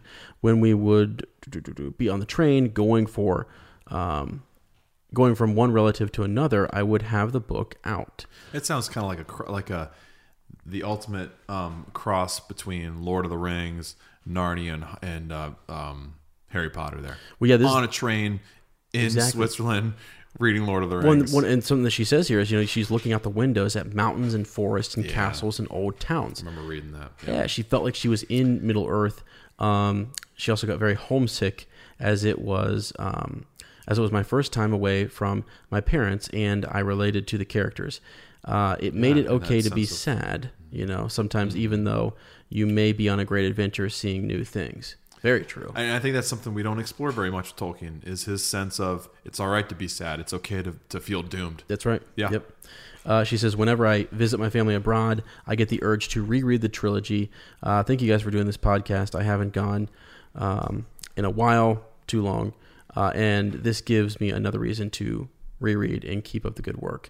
So, yeah, I think that's really neat because just kind of I'm there, right? She's traveling in the train with her book, reading. I think that's really cool. And what you're seeing around you feels very Middle-earth-like, or, like you said, it's that cross. That's the one thing I'm kind of regretful. I don't have many regrets about New Zealand. That's one of them. I should have read Lord of the Rings when I was actually there. Oh, yeah. I didn't. Yeah. Shame on me. Slam. Yeah. I had 2 chances. What a moron. Okay, our next one is, and guys, some of these names, we have the most unique names of any podcast in the world. And I've got a unique name. I've been called Lance, Zane, Wayne, Dwayne. My wife's grandpa and grandma are 2 of the best people in the world. Grandpa Ward will still sometimes call me Dwayne. That's awesome. It's great. I mean, to the point where like everyone on that side of the family calls me Dwayne as a joke. So people have always mispronounced my name or called me the wrong name. So if we do that, apologies. But we're gonna try to knock it out of the park. Linnea K is our next Tolkien story. I guess this is kind of more like a review, but it's a message she sent us, so we'll read it. Yeah. I'm a fellow Swisher that is taking the Hogwarts train to the Shire. That's what I'm talking about. She says, I've always wanted to read this series, but have been talked out of it every time. Who in the world? We got to look at your friends here, Linnea. Who's I swear to God, if that was something on Swish and Flick, you let me know. Who's giving you advice? I'm going up there Saturday. I will straighten them out. I don't think it's any of those girls, right? Okay. Maybe she just means in her life she said, I'd like to get in Lord of the Rings. Man, come on. There's a lot of descriptions of hills. Sure. So, well, we're glad you're with us now. I think I could handle reading along with you guys. Awesome. Thanks for doing this. Looking forward to it. Thank you, Linnea. That's great. Awesome. Sweet. Who's next? We got Chris Broughton. Chris. Well, which one is it here? What's that? Clicked on it. Yeah, which one? You got a lot of them here. Which one? What's that? I mean, Chris. I don't know. I mean, because there's one in here. There's correspondence going on. That's the other thing too, is we do respond to your messages. So sometimes our stuff's mixed in there that we have to. Should I look for older messages? Yeah, I would go. Yes, older because I believe it started with the story. Oh, wow. Again. I mean, it's kind of there. Yeah, let's. Yeah, here we go. We'll go with it. Just started listening to you guys. Absolutely love your enthusiasm. It's nice to hear someone who shares my positivity on all things Tolkien. I'm going to leave you a 5 stars on iTunes at some point today. Wow. Sweet. And then we've just gone back and forth with Chris. Is this a message? I think we've been messaging I think back so. And forth. Yeah. Okay. Oh, at the very end, the funny thing that he says, mention that now? Yeah. Where he says, one podcast to rule them all unexpectedly. Yeah. Yeah. So awesome. Yeah. I think we need that on a shirt or something. We do. That would be really, that'd be really cool. So he had a lot of cool things. We're going to be referencing him later. He literally keeps me on my toes, says some funny crap he from does. time to time. So we'll keep referencing him. And then we have one more that we're going to share today. It's Caleb William Sowers.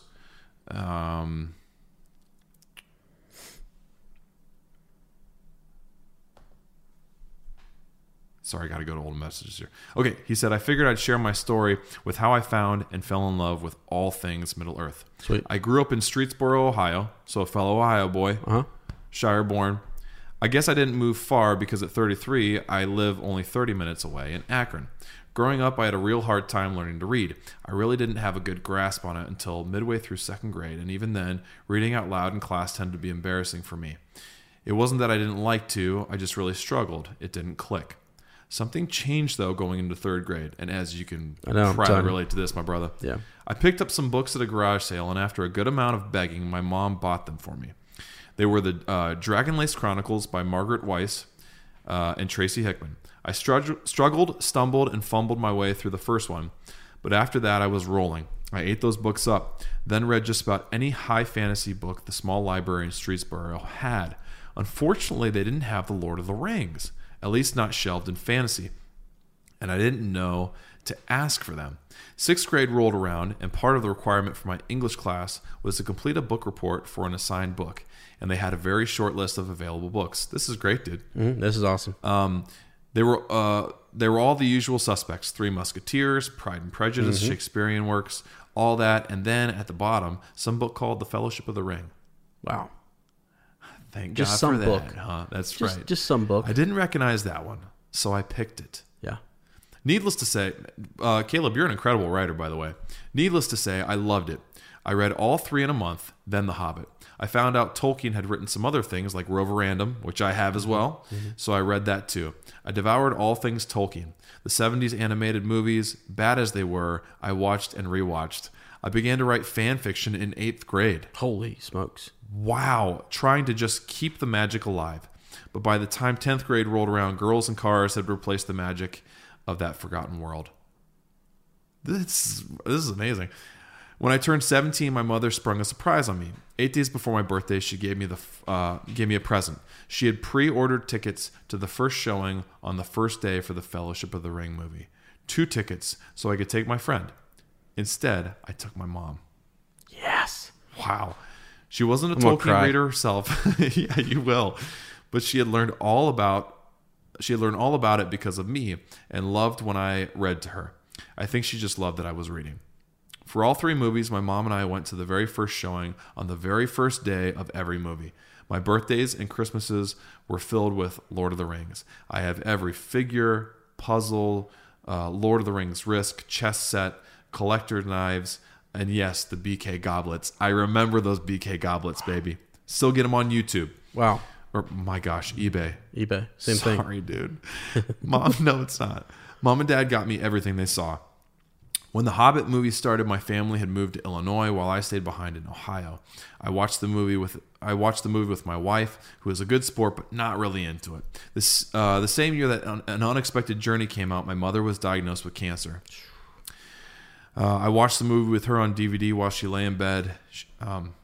She would bounce back, but eventually the cancer returned. On my last trip to see her, I bought the second Hobbit movie on DVD, and we sat up till midnight watching it together. She loved them both, but she never saw the last one.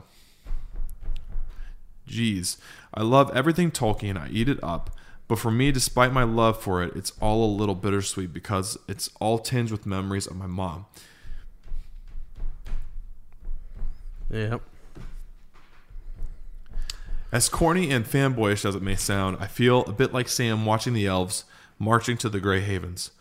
It all makes me a little sad. That aside, you guys are doing an awesome job, and I'm glad to have found this podcast. Amazing story, Caleb. Yeah, Caleb, I cannot tell you how similar that story is to my own. That's just unreal, man. I cannot. I honestly, Lane replies to a lot of stuff on our social media, and I had not read that. Mm-hmm. Normally, I read these beforehand, and no joke, I think I even said this in my first story. My mom did not get to see the last one either, and my dad made it a point that we're going to go watch it, and we can tell the story. Yeah. And I did, and I went and, Mom knows the story, but went and told her how good a film it was, So, yeah, man, I tell you, that's awesome. I'm really glad we shared that one. That's a good one to end on right there. Yeah, that's pretty beautiful. So that's awesome. All your stories, guys, are just so cool because they're just these memories. You know what I mean? I'm with Beverly on the train. I'm still there. It's something that when we see your face, we connect a story with you. You know what I mean? Right. It's something else, man. Wow. Okay. Something else I want to put in real quick, if there's even a way to move on from that, is we've been doing these polls after every chapter. Yeah. So we did a couple this past week to catch up because I had missed chapters 2 and 3. We did one for 1, and then also who would win or who you'd pick as a ring bearer over between Bilbo and Frodo. I don't know if we shared the results for that, but that was split right down the middle. We had 40 votes. Which seems to be about our average on this. We're blown away by how many people are voting. I know, and we love it because it's a cool way to just kind of something fun you can do. Quick sampling, right? Yeah. That's random that can brighten your day, and the GIFs make it cool too. So, Middle Earth SmackDown number 1. Who's a better hero? Ring bearer Bilbo 52%. Close second, Frodo 48%. So pretty clear cut there. That's a polarizing issue there, Frodo and Bilbo. Yeah, it is. Okay? It is. After chapter 2, we said, after reading chapter 2, who would you rather have... After reading chapter 2, who would you rather have your back on the road to Mordor? Your choices were Gandalf and Samwise. Gandalf took that poll victory as well with 60%. Samwise, 40%. Yeah, if we had time, I'd go into... Delve into that a little bit. I'd go into a little gripe on that. Crazy because Sam voted for Ez voted for Samwise. Right, yeah. I'm getting a little sleepy. It's okay. But he's in love with Gandalf. So I need to hear this conversation too. I'm kind of baffled when I saw that. That's something. 42 votes on that one too. Excellent. And then after chapter 3's conclusion, we've had the opportunity to party with both hobbits and elves. So the real question is, you're throwing a bash. Do you invite hobbits or elves? This was a landslide, dude. Yeah. 35 people voted. Hobbits, 89%. Absolutely. Elves, 11. Wasn't there a funny comment?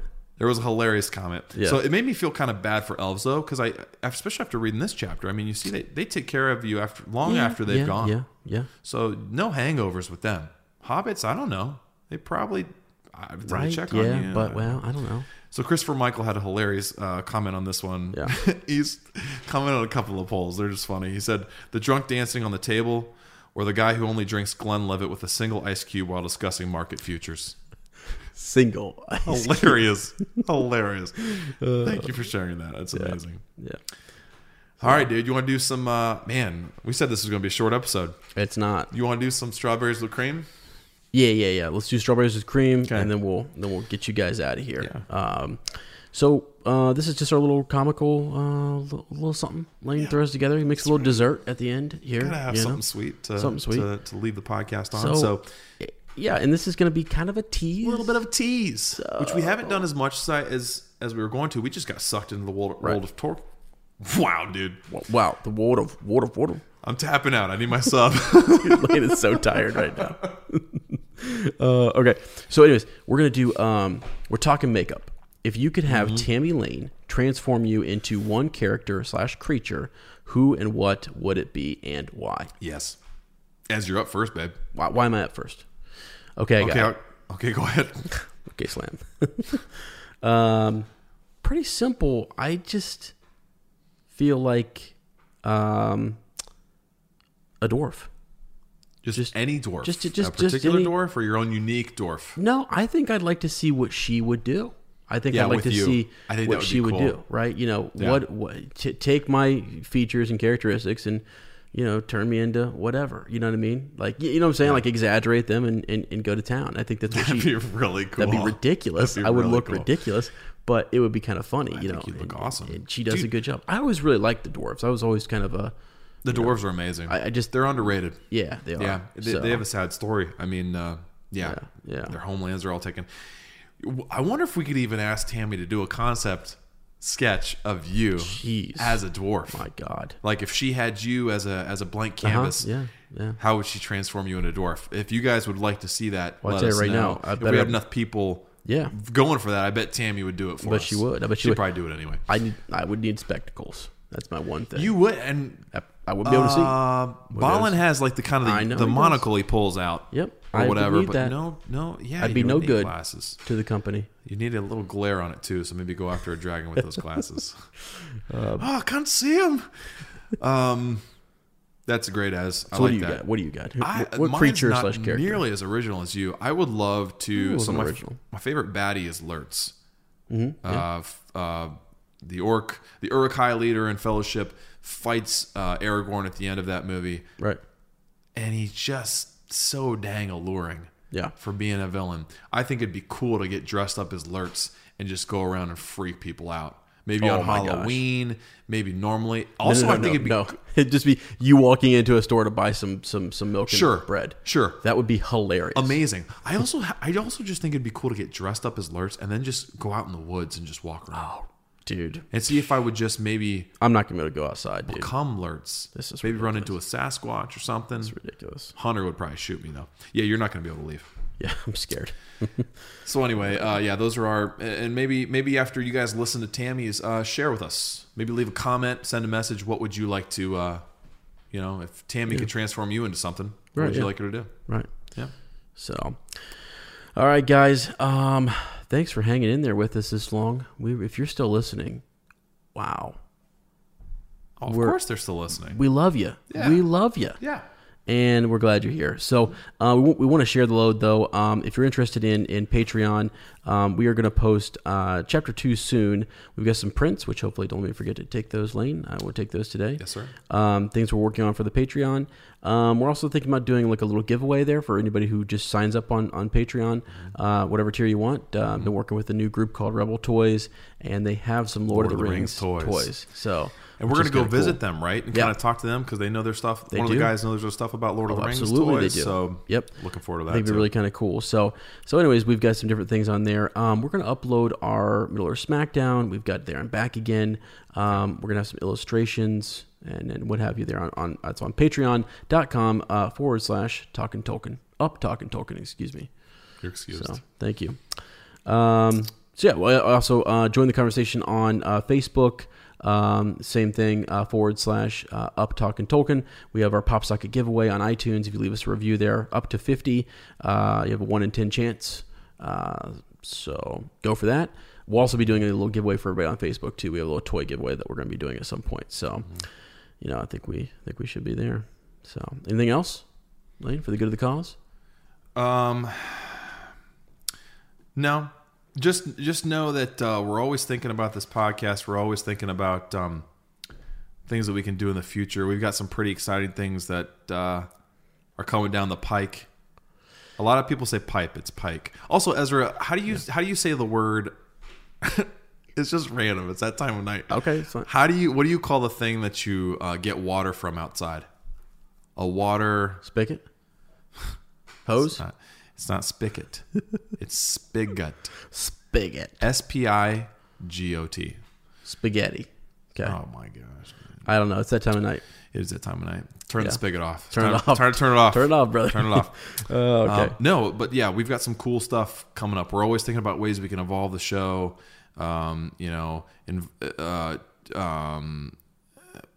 Bring this podcast to you, bring you to the podcast, and how we can continue to live out our book club. Yeah, and hey, if you guys have ideas for that and things that you'd like to see us try and do, please let us know. We're down to do more things on Patreon, things on Facebook, sure. All that kind of stuff. Yeah. So we're evolving, we're growing, and we like your guys' feedback. So there you go. All right, guys, it's time for the Fortnite farewell. Time to sign off. Sad as it is, we want to thank you for stepping off the road with us. Our next episode will be digging deep into Chapter 5, A Conspiracy Unmasked. And keep your eye out, keep your ear to the ground for a little surprise. That's right.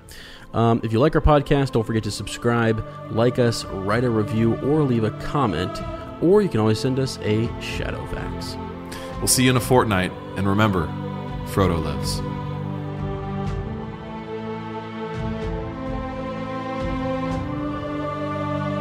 Was that 3 hours long? How long was that?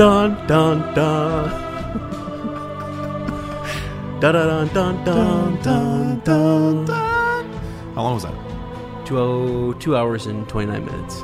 Dude, can we not do a short podcast? Dude, we can't do it.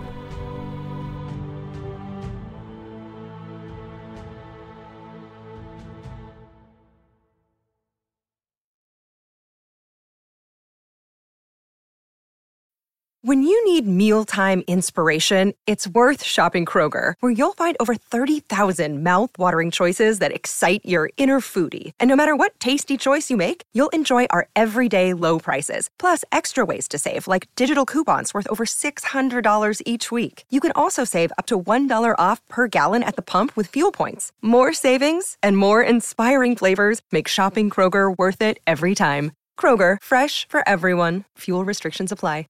Save big on your Memorial Day barbecue, all in the Kroger app. Get 3-pound rolls of juicy 80% lean ground beef for $3.49 a pound with a digital coupon. Then get select varieties of flavorful Powerade, Body Armor Super Drink, or Arizona tea for 77 cents each, all with your card. Shop these deals at your local Kroger today, or tap the screen now to download the Kroger app to save big today. Kroger, fresh for everyone. Prices and product availability subject to change. Restrictions apply. See site for details.